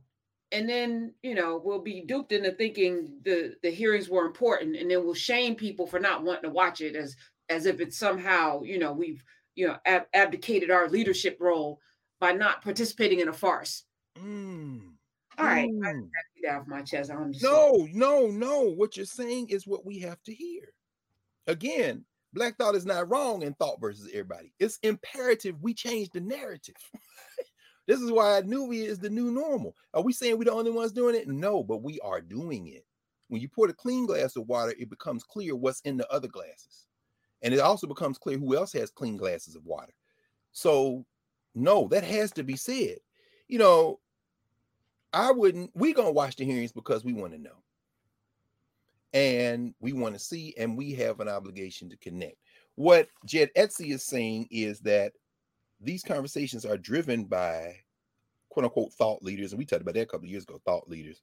What he misses, however, is that very few of us going to read that book. I'm going to read it, right? Because we all have roles to play.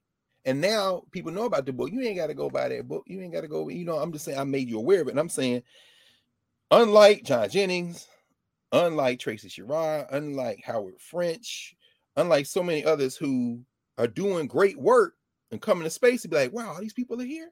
Yeah, it's not even about the numbers, although the numbers continue to swell and burst, because what we're doing is changing the narrative. The narrative is you got to go pay tuition. In other words, you got to go pay $40, $50, $30, $60,000 a year. Nah. John Jennings is in the UCal system, UCal Riverside. I think, what's the sister's name? Nalo Hopkinson, who wrote the introduction in the parable. So, I mean, she's on faculty there. I'm saying, do you really have to go pay to go to University of California, Riverside to hear John Jennings? No. Come on with us and have a as rich, and in many ways richer and deeper, because it's unfiltered conversation with connections, as you say, that are being made that you won't have at UCal Riverside. Does that mean you got to leave UCal Riverside? No, well, not today. One day you might decide. Why? Because as we continue to build, what's being revealed is you ain't got to, which is one of the things I told those young people this couple of days ago. They were asking me, say, well, what's the number one thing you love about Howard? I said, I love about Howard the same thing I love about any space where we're around. Us, the people, the conversations. They said, what's the one thing, if you could change, you would change? I told them the same thing I said when we were all at Hershey. I said, I detest petty bourgeois class pretension. I detest it with my whole heart. Well, I said, how many of y'all in here, when you go to college, you be the first in your family? Hands went up. I said, okay, so y'all, you and me, we're going to have the same experience in that regard. Y'all younger than me, so you have a different experience, but y'all have the same experience.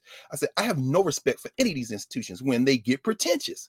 I said, these people will tell you, you come in as an 18-year-old, and when you leave here as a 22-year-old, you've been made into a leader. I said, who y'all leading? I said, I know in my house, I was never the leader. You know what I'm saying? My niece colored on my law degree. It's sitting in that your hand with crayons on it. Why? I gave it to my mother. Why is she younger in it? And then I came back home one summer. I said, what happened? She didn't color. Well, what the hell?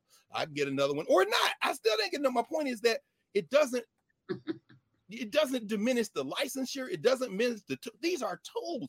Why would you, when you see Hazel Scott, as you say, Professor, when you see her, you seeing her daddy, R. Thomas, who was from West Africa trained, and you seeing really her mother, Alma. Her mother, Alma, was a classically trained, European classic trained pianist and a saxophonist. She said, Hazel Scott said, by the time I was 2.5, I could play the piano by ear. My grandmother was singing, I said, say it again, sing that again. She said, I got it. That's when they were like, this child is a prodigy. Her mom then said, okay, you got to get trained. The parents separated. She moved with her mom and grandmother to New York City, 1924. She was born in 21. She's 3 years old. Hazel Scott's mother, this is genealogy. She played in several all-female bands, all-women bands, so she can make money. She said, and she was friends with like a lot of these musicians. So Hazel Scott got an apprenticeship from the collective. So when you see her, you're not just seeing a genius individual. You're seeing a genius individual whose genius is recognized by her blood family first, and then her cultural community. And she's from Trinidad. All you 8-ounce people, I'm going to tell y'all this one more time, or I'll probably tell you a million more times. Don't let your master define how you view yourself. Don't let your master define how you view each other. Them Africans don't like us. You are opening your mouth, putting your fully curated by Western BS on display. Stop it. Stop it. So, you know, by the time she was 15, with all that training in the background, she on stage with William Bailey out of Red Hook, New Jersey, the Count Basie Orchestra. Are you serious right now? Are we serious? She playing at Cafe Society. Remember that whole conversation we had about Billie Holiday? She's playing at Cafe Society, and of course playing at Cafe Society and playing in many of the venues. And then when she starts going to make movies, she was in a movie with Mae West. She's like, I ain't wearing no damn apron, because ain't no black woman coming to see her man off to go to war in a dirty apron. You got us dressed like maids. After a 3-day boycott, the filmmaker said, okay, everybody take their aprons off. Damn right. Well, what's that going to do for your career? I ain't going to do much. She the first black woman to have a TV show. That was 1950. But by the end of the 1950, the damn show was off the air. Why? Because here come them damn, she's a communist. Off some old BS list they made up because of the places she played, and because she spoke out, they're going to say she's a communist. She volunteered that same damn House Un-American Activities Committee. Paul Robeson and S.E. Robeson and Langston Hughes, and most famously Jack Roosevelt Robinson testified before. Hazel Scott said, I'm volunteering. I'm coming to talk to y'all. I ain't no communist. Nah. Well, did you play this place? Yeah. Did you play this place? I don't remember. You play this place? I don't remember. I take the books, dates they book. Her husband said, don't go down there and testify to them people. Of course, her husband was Adam Clayton Powell Jr., 12 or 13 years older than her. Married when he started dating her. See, these are human beings. She rebuffed him at first, but he was relentless. Dude, you married. Now, your friend, who I think is a fine actor, of course, Harry Lennox, of course, who played Adam Clayton Powell. If y'all go see that movie that they made, the fictional account, it just cracks you up. Harry Lennox nailed Adam Clayton Powell, man.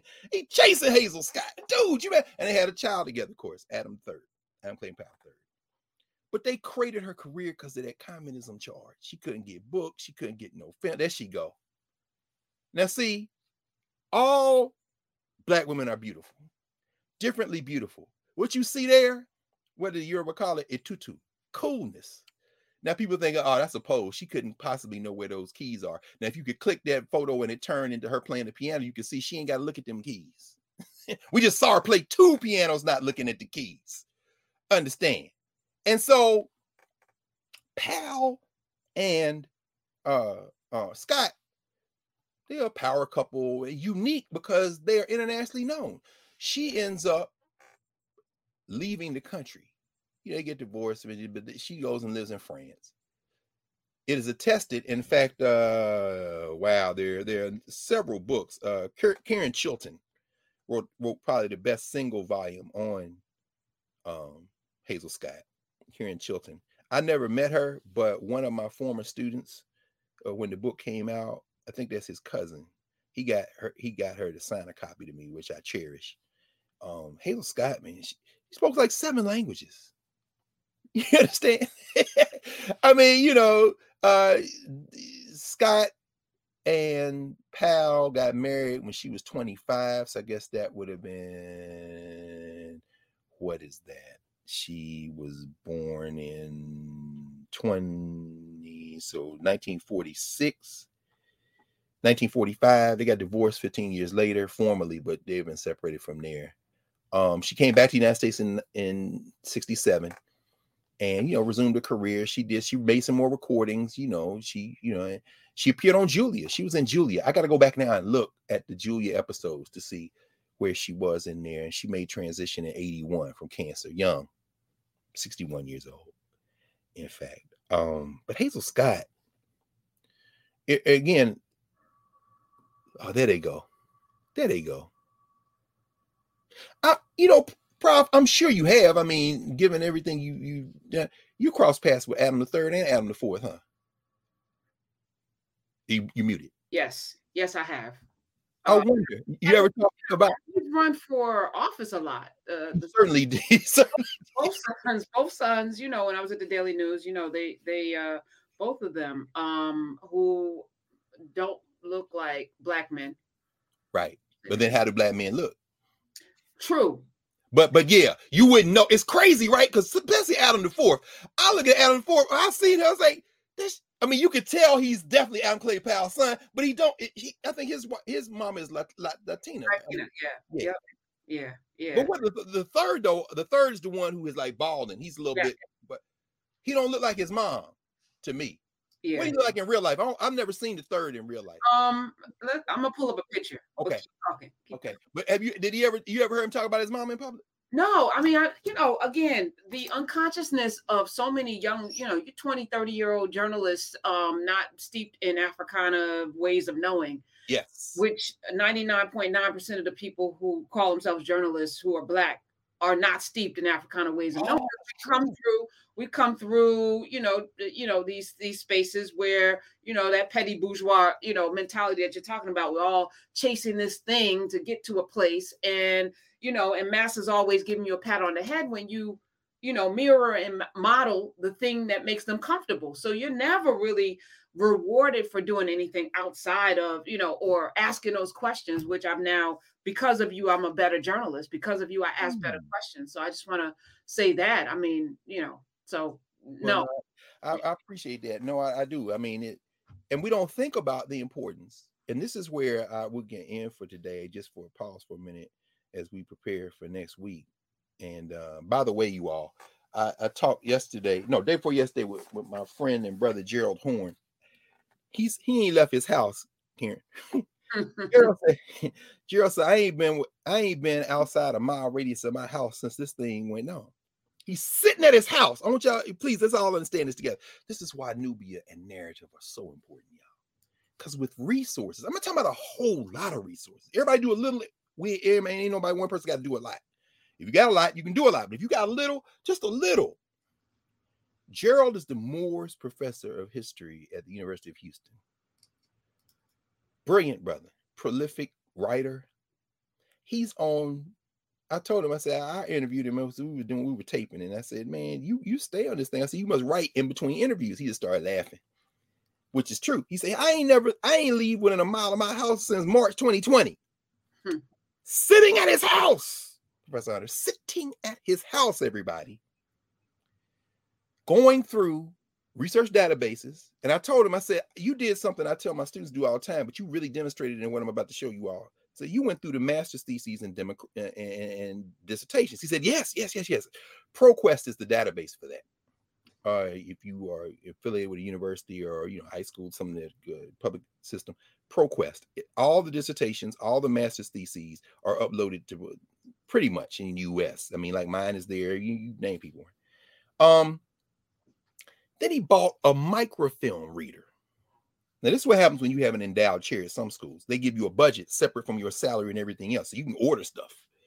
He bought a microfilm reader, delivered to his house, then went through interlibrary loan and just started ordering microfilm. He goes through what he has produced in the last couple of years, was just published about 2 weeks ago, 622 pages, called The Counter-Revolution of 1836. Texas Slavery and Jim Crow and the Roots of U.S. Fascism. We're going to talk about this next week. When I tell you Gerald has completely cratered any concept, he says Texas is the most important state. Remember that book he wrote, The Counter-Revolution of 1776? This is the one when the 1619 Project people became aware of it. They really got mad at him. Slave resistance and the origins of the United States of America. So he's saying what happened in the British colonies in 1776, that was a revolution. It was a counter-revolution because the fight was to keep them people in line. They was trying to colonize. He said, well, 1836, when them white boys ran out there to Mexico, northern part of Mexico, and tried to take the top of Mexico off, got caught up, and the United States comes in the Mexican War. We talked about that 1845. I won't get too deep into it. We'll talk about it next week. Anyway, I went through all that to say that, if you want to do a thing, you can do it. The best interviewer I've ever seen, because he knows us, cold, Larry Crow. So somebody's talking, Crow, they'll mention a name or a place or a year. Crow will ask, oh, you said such and such. Do you know so-and-so? And it opens up, and then they start talking about something they would never have thought about. So if he were interviewing Adam Clayton Powell III, he was talking about, and then Paris. Oh, yeah, you did live in Paris. What was your favorite? Where'd your mom take you to eat? Oh, yeah, that's him. He got a little bit of both of them in there. The softness in his face, I would say, is mom. Yeah, Adam Clayton Powell III. See, Larry would ask him about some place to eat in Paris or a song his mom played. And then if you want to get at Hazel Scott, you could ask, tell me about your mother.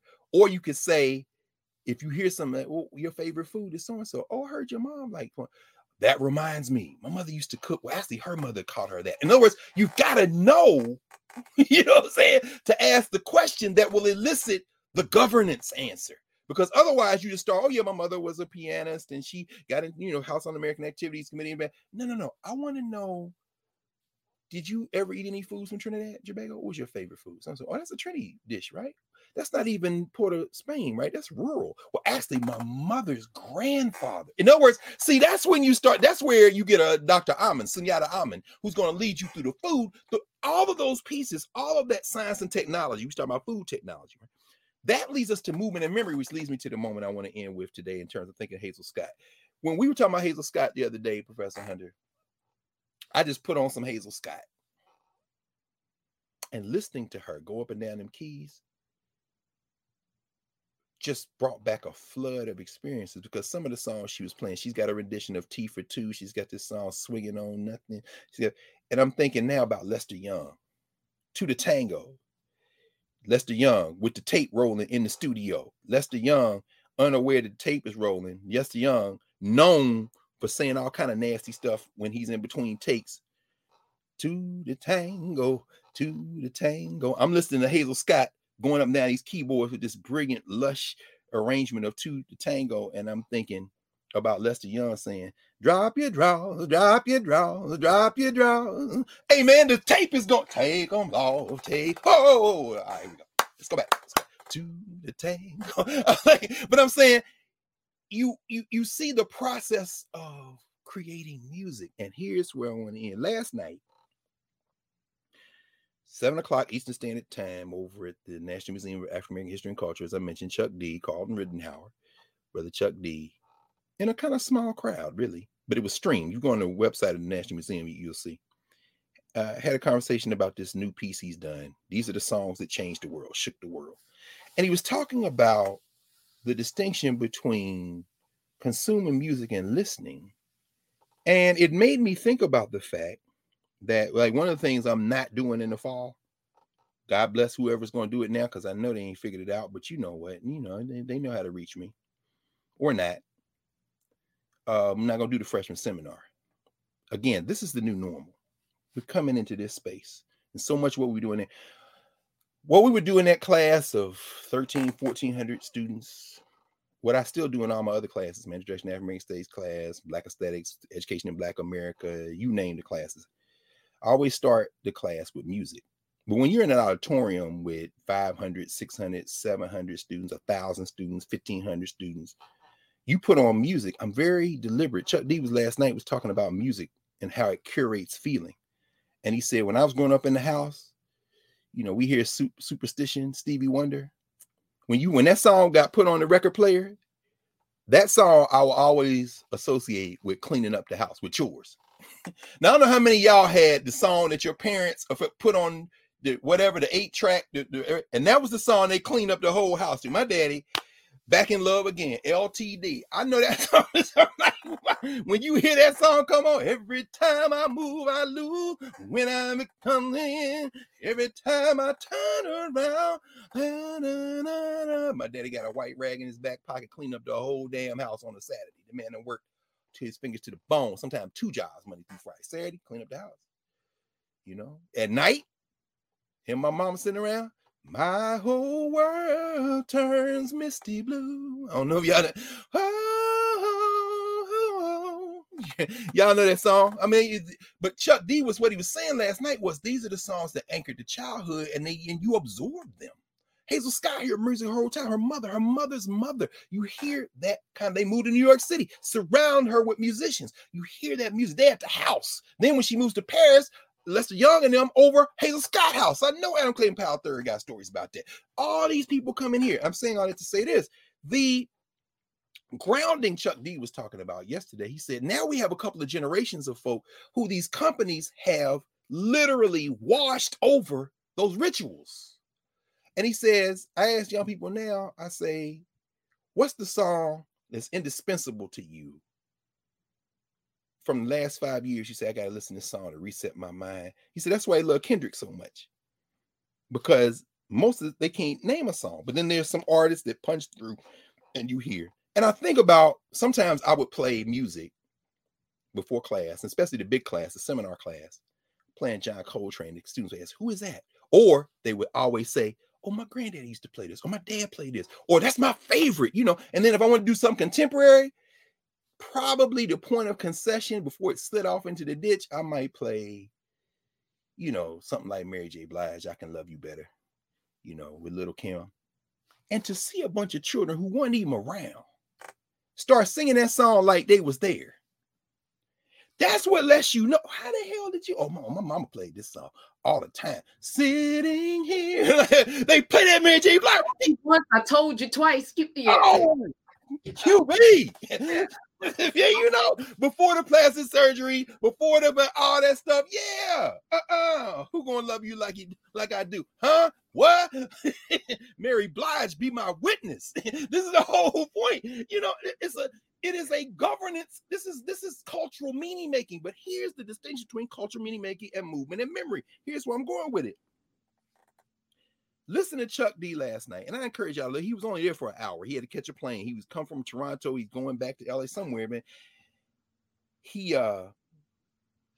talking about the importance of culture, music in this specific case, to shape our sensibilities. And you have to have cultivated ears. He says you have to be able to listen. The day after the election of 2016, we told the freshmen and everybody else in the university, come to the auditorium, come to Crampton Auditorium. We're going to have a conversation about this. So we very quickly scrambled and put together some faculty, some folks to come and talk about, to interpret. And as people were coming in, I told, my brothers and sisters who run Crampton, I said, load this song. I thought this love of yours was true. Didn't I think it, baby? Didn't I blow your mind this time? In other words, y'all gonna finally get the message. Didn't I blow your mind this time? Some of y'all confused. But I'm saying when you walk into the room and you got 1,500 people coming in and you playing that song, what we're trying to do is get you in the right mind to have this conversation. So what we're not gonna do is have a long conversation about how did this happen. No, you've been disabused of an illusion. And rather than preach it, rather than lecture it, rather than question and answer it, let's just play the song, And then after that was on, my favorite, Bobby Blue Bland, I pity the fool that falls in love with you and expect you to be true. Now, see, that's what they should have played at the hearings, but they're gonna have hearings all June. They ain't gonna play that. Why? Look at the people. That's Bobby Blue Bland. He used to play. How many times, Congressman Thompson, have you been in the audience at the Casino Riverboat and Bobby Blue Bland played that in Mississippi, brother, outside Pittsburgh? How many times, Baba, have you been down there near Biloxi and Bobby Blue Bland played that on the waterfront? How many times? And yet you still gotta sit at the United States Congress and act like you got a country. Why? Because Joe Biden is acting like you got a hemisphere. Then people, me and Motley looking like, look, I'm gonna give you one more warning, but I pity the fool who falls in love with you and expect you to be true. Look at the people. I know you wonder what they're doing. They just sitting here watching you make a fool of me. In other words, this is the whole point. The music, people tell them music with a message. The music carries all that. But if you have been brought up in a culture, it doesn't require you to listen. This is what Chuck was talking about last night. He said, now we have generations that listen with their eyes. You got to see the visual. He says, even when he's talking about a song that Kendrick Lamar did with Nipsey Hussle's lyrics. He said, people liked it, but then the young people got to see the video. And they say, oh, now we go back. But it wasn't no videos for us. And he talked about how music is made, how it's curated. He talked about the greatest archivists in music during the hip hop generation were the DJs, because they had to know the music, and they not only knew the music, they knew who was playing on the records. They knew which records they wanted. They would scrape the labels off so other DJs couldn't see what they was doing, but they had memorized who was on these records. I mean, this is the type of intellectual work that is necessary. Now, when we think about that, we have to remind ourselves that these rituals. Now, I want to end with this question as we preview Juneteenth. Cultural meaning making is what any group of people do in any moment to mark their time. Whatever music they create, whatever dance they create, whatever culture they create, filmmaking they create. Movement and memory is how people, a collective of people, a governance formation, a community remembers things across time and space. And here's the trick. Things change. What Jed Etsy is saying in his book, The Future of Decline, Anglo-American Culture at Its Limits, is that we got to come up with new rituals. We got to come up with new totems. I'm using my language now, borrowed from Robert Farris Thompson. New shrines of sorts. Now, he ain't going to go so far as to say new shrines. Why? Because the United States of America has its shrines. It has its totems. A totem is like a portable shrine. That's what the flag is. So everybody wearing a flag lapel, sitting there saying, we have to do this, what's right for democracy. That thing on your chest is guaranteed to work more for them people you talking about critiquing than it is for you. And the more you cling to that, the less chance you're going to be able to build something new. Now we come up with a new totem, but you won't want to do that. We're going to come up with new shrines. So you concede Juneteenth. Okay, what's that? That's a new ritual. No, it ain't no new ritual. It's our ritual. You want to share this ritual? Okay. Hey, get your cousin. What? They got like ice cream in the Walmart. Can you get your cousin? Oh, you know what? F that. But then the next generation comes along not knowing the roots. They may go buy that Juneteenth ice cream. The whole point is that the rituals, this is why we have to talk about. We talked about it before. We talked about it last year. We talked about it the year before last. But here's the point. Rituals mean every time it comes back around, it's an opportunity to rethink and to put it in the context of where you are now. Movement and memory. Memory, movement, and memory. Rituals reinforce. Probably two of the purest rituals African people have created in the diaspora, certainly in North America and the United States, family reunions and homecoming. These are the rituals that we come together and redo, you know. Juneteenth is a ritual which we're going to have a little fun with next week because Gerald is talking about several Juneteenths. He talks about two Juneteenths, not only 1865, but 2 years later, Maximilian, who was the French puppet in Mexico, who was installed by the French in there trying to turn Mexico, among other things, back into a slave country because they had abolished enslavement under a African descended president of Mexico, believe it or not, in the 19th century. He was executed on June 19th, 1867. And Gerald uses that to frame the relationship African people have had and indigenous people have with this settler colony called the United States. And he says Texas is the key to it because Texas, them white boys wanted to kill everybody, all the Native Americans, all the black people. They couldn't do it, but they got the United States pulled in. And the next thing you know, Compromise of 1850, you get California, you get New Mexico, you get Nevada. That's all Mexico. The point Gerald is making is that this is an ongoing fight. He said the Civil War, when they surrendered to Appomattox and Virginia, that was just a pause. The white boys was going to try to get Mexico in through the French domination and basically keep the fight going. They all fled to damn Mexico City and they was going to keep the thing going. But what broke their back was the resistance. And he says that resistance continues to today. Shovel mouth bastard Greg Abbott. You can't stop the rain, baby. You might want to watch Mia Amor Motley, Mr. Energy Stingy with your little energy stingy friends. Why? Because Texas is far from being settled. Your whiteness is shrinking like the whiteness in Spain and Italy. Your whiteness is shrinking like the rest of the world. And guess what? You try to put a wall up at the same time other people trying to beg people to come. The people who colonized the people you try to put a wall up to keep out from their country. The country that taught them that Spanish trying to get them to come near. Why?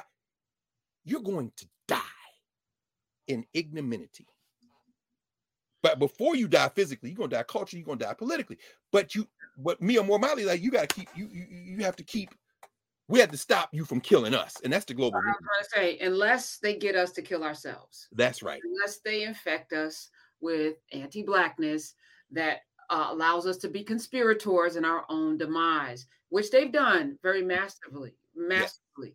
Yeah. Can we end with this video that I actually found? It's a TED Talk. Michael Smith, pastor, gave a TED Talk about Black music since it's Black Music Month and the power of that. I just want to play a little bit of it, Dr. Yes, please. We're gonna get into Juneteenth again, but I'm just. No, this is important because when you sent it to me and I watched it, Chuck D was saying what he's saying, which blew my mind. It's like you read my mind. So go ahead. And to your point, how you go to the social structure or to white sources. We're going to go to a white source right now to tell a story about where we are and how we are so easily duped. So I'm going to share my screen and hit to write a song that celebrates murdering another person. And then a person says, I'd like to put that on my station. Another person said, I'd like to pay for it. And then there's people out here in the audience that go, I'd love to hear it, as long as it's black guys. Because even white people buy rap music, buy this type of stuff, because we know that when we want to hear about killing each other, we know who to turn to for that type of inspiration. We call it our music. We say we own it. White people buy more rap than black people. Yeah, but we're very careful to turn it down at the stoplight when other black people are there. Why? Because we know we're just pretending. For them, it's more authentic and real.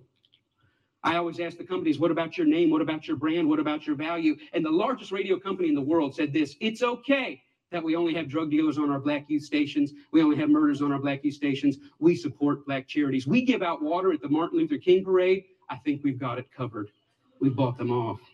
Now, people get upset, the smartest guys in the room again. You're talking about censorship. I don't believe that. I believe in free art, make whatever you want. I believe you should make music about anti-Semitism. I believe you should make music about killing dogs. I believe in this country you should make music about bashing homosexuals and driving them behind trucks. I believe you should make music about stringing people up on trees. I believe you should make music about killing whitey. I believe you should make all that music. But I also believe that in the mainstream marketplace, people should hesitate associating their name with certain content.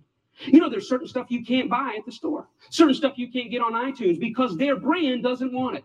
But if you want to hear black people celebrating killing black people, they got thousands and thousands and thousands of those things to sell you. I don't think it's about censorship. I think it's about American cultural hypocrisy.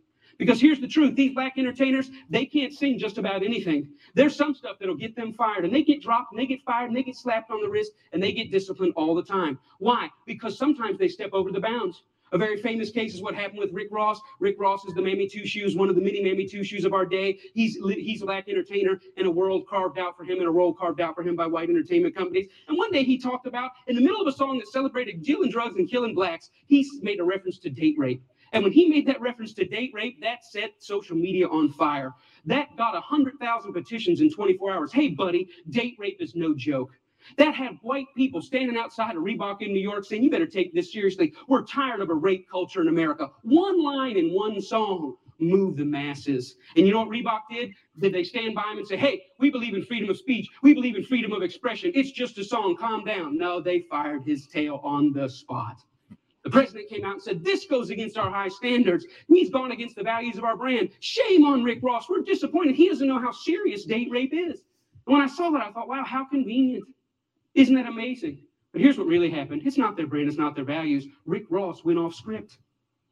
He was hired to get black customers, and they think that black customers go with black bait. And in America, black bait is the hyper-criminalized, hypersexualized portrayal of black people. And as long as he had sung about that, the stuff that got him hired, he still have a job at Reebok. But when he touched other sensitivities that affect us, he lost his job. See, the truth is, it's not they that need to change. It's we that need to change. We created the lies. We created them for our profit. We own the companies. We own the record labels. We own the advertisers, and we keep putting it out. And it's this that's got to change. I thought about it. You know what? I wonder if White Mike could get anybody's attention on this. So I stood outside of a Walmart. And I said, hey, I don't think killing cops and killing blacks is very cool. And you know what? It only took 7 weeks of Mike standing out there. And they wrote a letter and said, yeah, we don't think it's cool either. We're going to pull our name off of that. The largest retailer in the world had never considered that maybe their commercial shouldn't be right before or after a song about young black men being gunned down. And I realized this, that black murder is normal, but it should not be.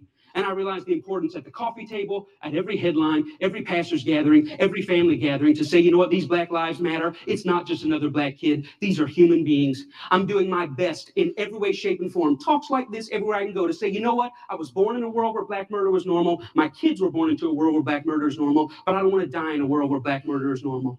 Am I 5 years or 10 years away? I don't know, but I'm screaming as high as I can. Let's feel this pain and let's lift our voice to tell the lies. They are not criminals. They are not deviants, and their lives are just as important as ours. All right. Okay. Now, how do we, he did that, he got out of Walmart. Now, I'm certain we can both think of friends, people we know who would say, okay, now I can't feed my family because they took it out. In other words, hip hop, that's how I make my money. Now I was thinking, yeah, but then I thought, wait. So you're saying there are people who can't feed their families without perpetuating the myth of black violence and black debauchery and black hypersexuality. They can't feed their family unless they're able to. And when you brought up Rick Ross, that ain't even his story. He's telling the story of somebody named Freeway Ricky Ross. He stole and borrowed an entire narrative, put on that man's skin, and created a whole industry around. That's right. That wasn't his story. No. So what you're saying is there are people that can't feed their family without feeding the marketing that is then allowing us to kill one another. That's what they would say. But I'm saying, but that wasn't where I was. That was the first step. But then I thought to myself, well, you're right. You shouldn't have to. And this is another thing Chuck D was saying. I was watching some other folks saying the same thing. Lord Jamar was saying that too. I was watching something he was saying. He said, the culture always outpaces, human culture always outpaces capitalism. So in the early days of hip hop, this was not the narrative. And so, Lord Jamar was like, we had a record deal. We out there and we was like, yo, we be in the studio like they really letting us say this. The devil couldn't have been the devil. And he said, once they figured out, and then they said, we can make more money with the killing stuff. That's when you see the industry shape that narrative. They're saying the same thing. They went, he said, what happened to BDP? What happened to it? No, what happened is these companies did this. Now I said it to say this. After that, he said, well, why did y'all stop making the positive music? Why did y'all stop making the content? He said, we didn't. It was the platforms that drowned it out. Again, this is why narrative in Nubia is so important. We're breaking through now as it gets momentum, because then the next movie, we want to join you all, which brings me to the second step of what I was thinking. I was like, would you stand out there with those same signs and say, y'all shouldn't be selling, not that they would sell DVDs anyway, but whatever the equivalent is, you shouldn't be selling Godfather DVDs. You shouldn't be selling Mission Impossible DVDs. In other words, it was the violence of Settler Colonial. It was the violence of the Wizards. Howard French's point. If y'all had never invaded Africa, you don't know how African state development would have went. Mia Amor Motley in 2022 is saying we have to come with a new thing, but much of the new thing she's going to come up with, like Hazel Scott's music was inherited through her genes and through the training of her family. A lot of what will come out of Latin America and the Caribbean will be indigenous. This is what the president of Bolivia, another person who is considered a leftist government. No, when you say leftist, what they're saying is there are indigenous solutions for this. When she says 6 and 12-month fertilizer, she ain't talking about your scientists coming from MIT, University of Chicago, and MIT to talk about. No, she's talking about get out of the way of these African people who know how to cultivate this land and subsidize us on the markets. Now, see, that's a problem, which is why I say this pastor who is saying it right. I'm saying, the sign should be get rid of all the violence in Walmart. But see, they're going to look at you like, no, we gave The Godfather 100 million awards. We gave Quentin Tarantino 1 billion rewards for Kill Bill and even all these. Why do Black people have to be, and I'm not saying at this point we have to be because somebody got to lead it, but whiteness is never interrogated, even in the moments when the issue is interrogated. No, boycott all the violence. Oh, but now you got a problem because Tom Cruise is not going to give up. Top Gun, he's 188 years old and got back in a cockpit with Navy propaganda because you love your military. You want to go bomb somebody. You're not a hero, you're a killer. But when Black people come up shooting each other with pistols, following white people with billion-dollar airplanes bombing each other, the problem is the Black gangsters. No, the gangsterism came from you. And that's, I think, what we have to, I don't know how we do that. I mean, I'll say one other thing. When we get off here in a second, I got to go get dressed and go because Roy Anderson, our brother, who was a stuntman in Hollywood. I don't know if you ever interviewed him. Probably. Oh, yeah, I'm going to send you his information. Roy, brilliant brother. He was a stuntman. He knows the history of Black stuntmen. In fact, Larry interviewed a stuntman. I don't know if he interviewed, but he goes back to Cosby, of course, with I Spy. He forced them to do, somebody do my stunts, and he opened up the Black stuntman. But anyway, Roy is a filmmaker. He made a film on Nanny, the Maroon Town. But this latest one debuts here in DC this afternoon at 5:00 over at the American Film Institute here in Silver Spring, downtown Silver Spring. It's called African Redemption. Lou Gossett is in it. Danny Glover is in it. Prime Ministers in the Caribbean. He talked to all the Jamaicans. And by the way, Oz sent the thing. Shout out to Jamaica. They're getting ready to kick the Queen off their headline too. They're gonna write a constitution, and she will not be the head of state in Jamaica. Titular head. Sorry, I know y'all love y'all Queen in the British Empire, but Roy, the film is called African Redemption. It's the story of Marcus Garvey. It's about an hour and a half long. This is the DC has a Caribbean and an African film festival, and the Caribbean Film Festival started yesterday, but today they're going to do African Redemption. And I'm gonna connect y'all because he won a lot of awards. Trinidad and Tobago. He was out of LA at the Pan African Film Fest. He and his wife. I mean, he raised money for years, and it's a film that will make you cry, it will make you cheer, it will make you learn a lot. He destroys all these myths around Marcus Garvey. So if African Redemption comes around, y'all make sure you see it. I think they're looking for a distributor now. Hazel Scott, my God. I'm gonna keep it up. Let me see how I can figure out how to do this. Okay.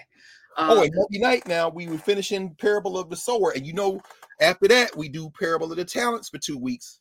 So All right, Nubians, y'all got your, your marching orders, and of course, tomorrow is Maroon's medicine. Maroon's medicine chest. I didn't say this to you, Prof. Off camera. We were thinking. I talked to Sunyata briefly this week, just for a second, about she published a piece on the foods of Juneteenth in the Washington Post yesterday. So if y'all go on and look, she's talking about the red drink, the red, and what red means. Now, she's had that conversation with us many times. You know what I was thinking? Since next Saturday be the day before Juneteenth, I wonder, should we just do a meetup, like a virtual meetup, and go through some of that red? Since y'all think Juneteenth is about y'all, no problem. Let's get Dr. Ahmed in here. We talk about Juneteenth from a completely different. I don't know. I'm totally open to it. I think that is amazing. I'm trying to find her article right now, so I can post it. But we'll put it in Nubia. She just put it in. So. All right. Love y'all. Love you. Thank you, Nubians. Thank you, Dr. Carr. Appreciate you. Thank you so much. And we'll see y'all in the Nubian streets. I got to get back. I got to finish rereading. Yes, Octavia, I got to finish reading. Professor Hunter is not playing, y'all. When is this going to drop, Prof? We still working it out. Next week, Urasis and I have been and Carl in the lab with it. Hopefully to be ready for her birthday, which is what we want to do, is to honor her. But I'm at chapter 19. I got to finish this book. Oh, we got time. Little one word at a time. It's I went back and looked at the graphic novel. And I'm looking at the two, and I'm just saying, John Jennings and Damian Duffy, man, look, it's a different world. Like he talked to us about us Monday night. What they do is so, and like he said, I'm living in South LA, and I'm looking at this. I'm thinking about what as I'm reading. I'm thinking, so that's why I used all those reds, all those blood. I mean, it's like, yo, man. Hey, y'all, if you're not yet in Newbie, you please. This is the new normal. We jailbreaking it now.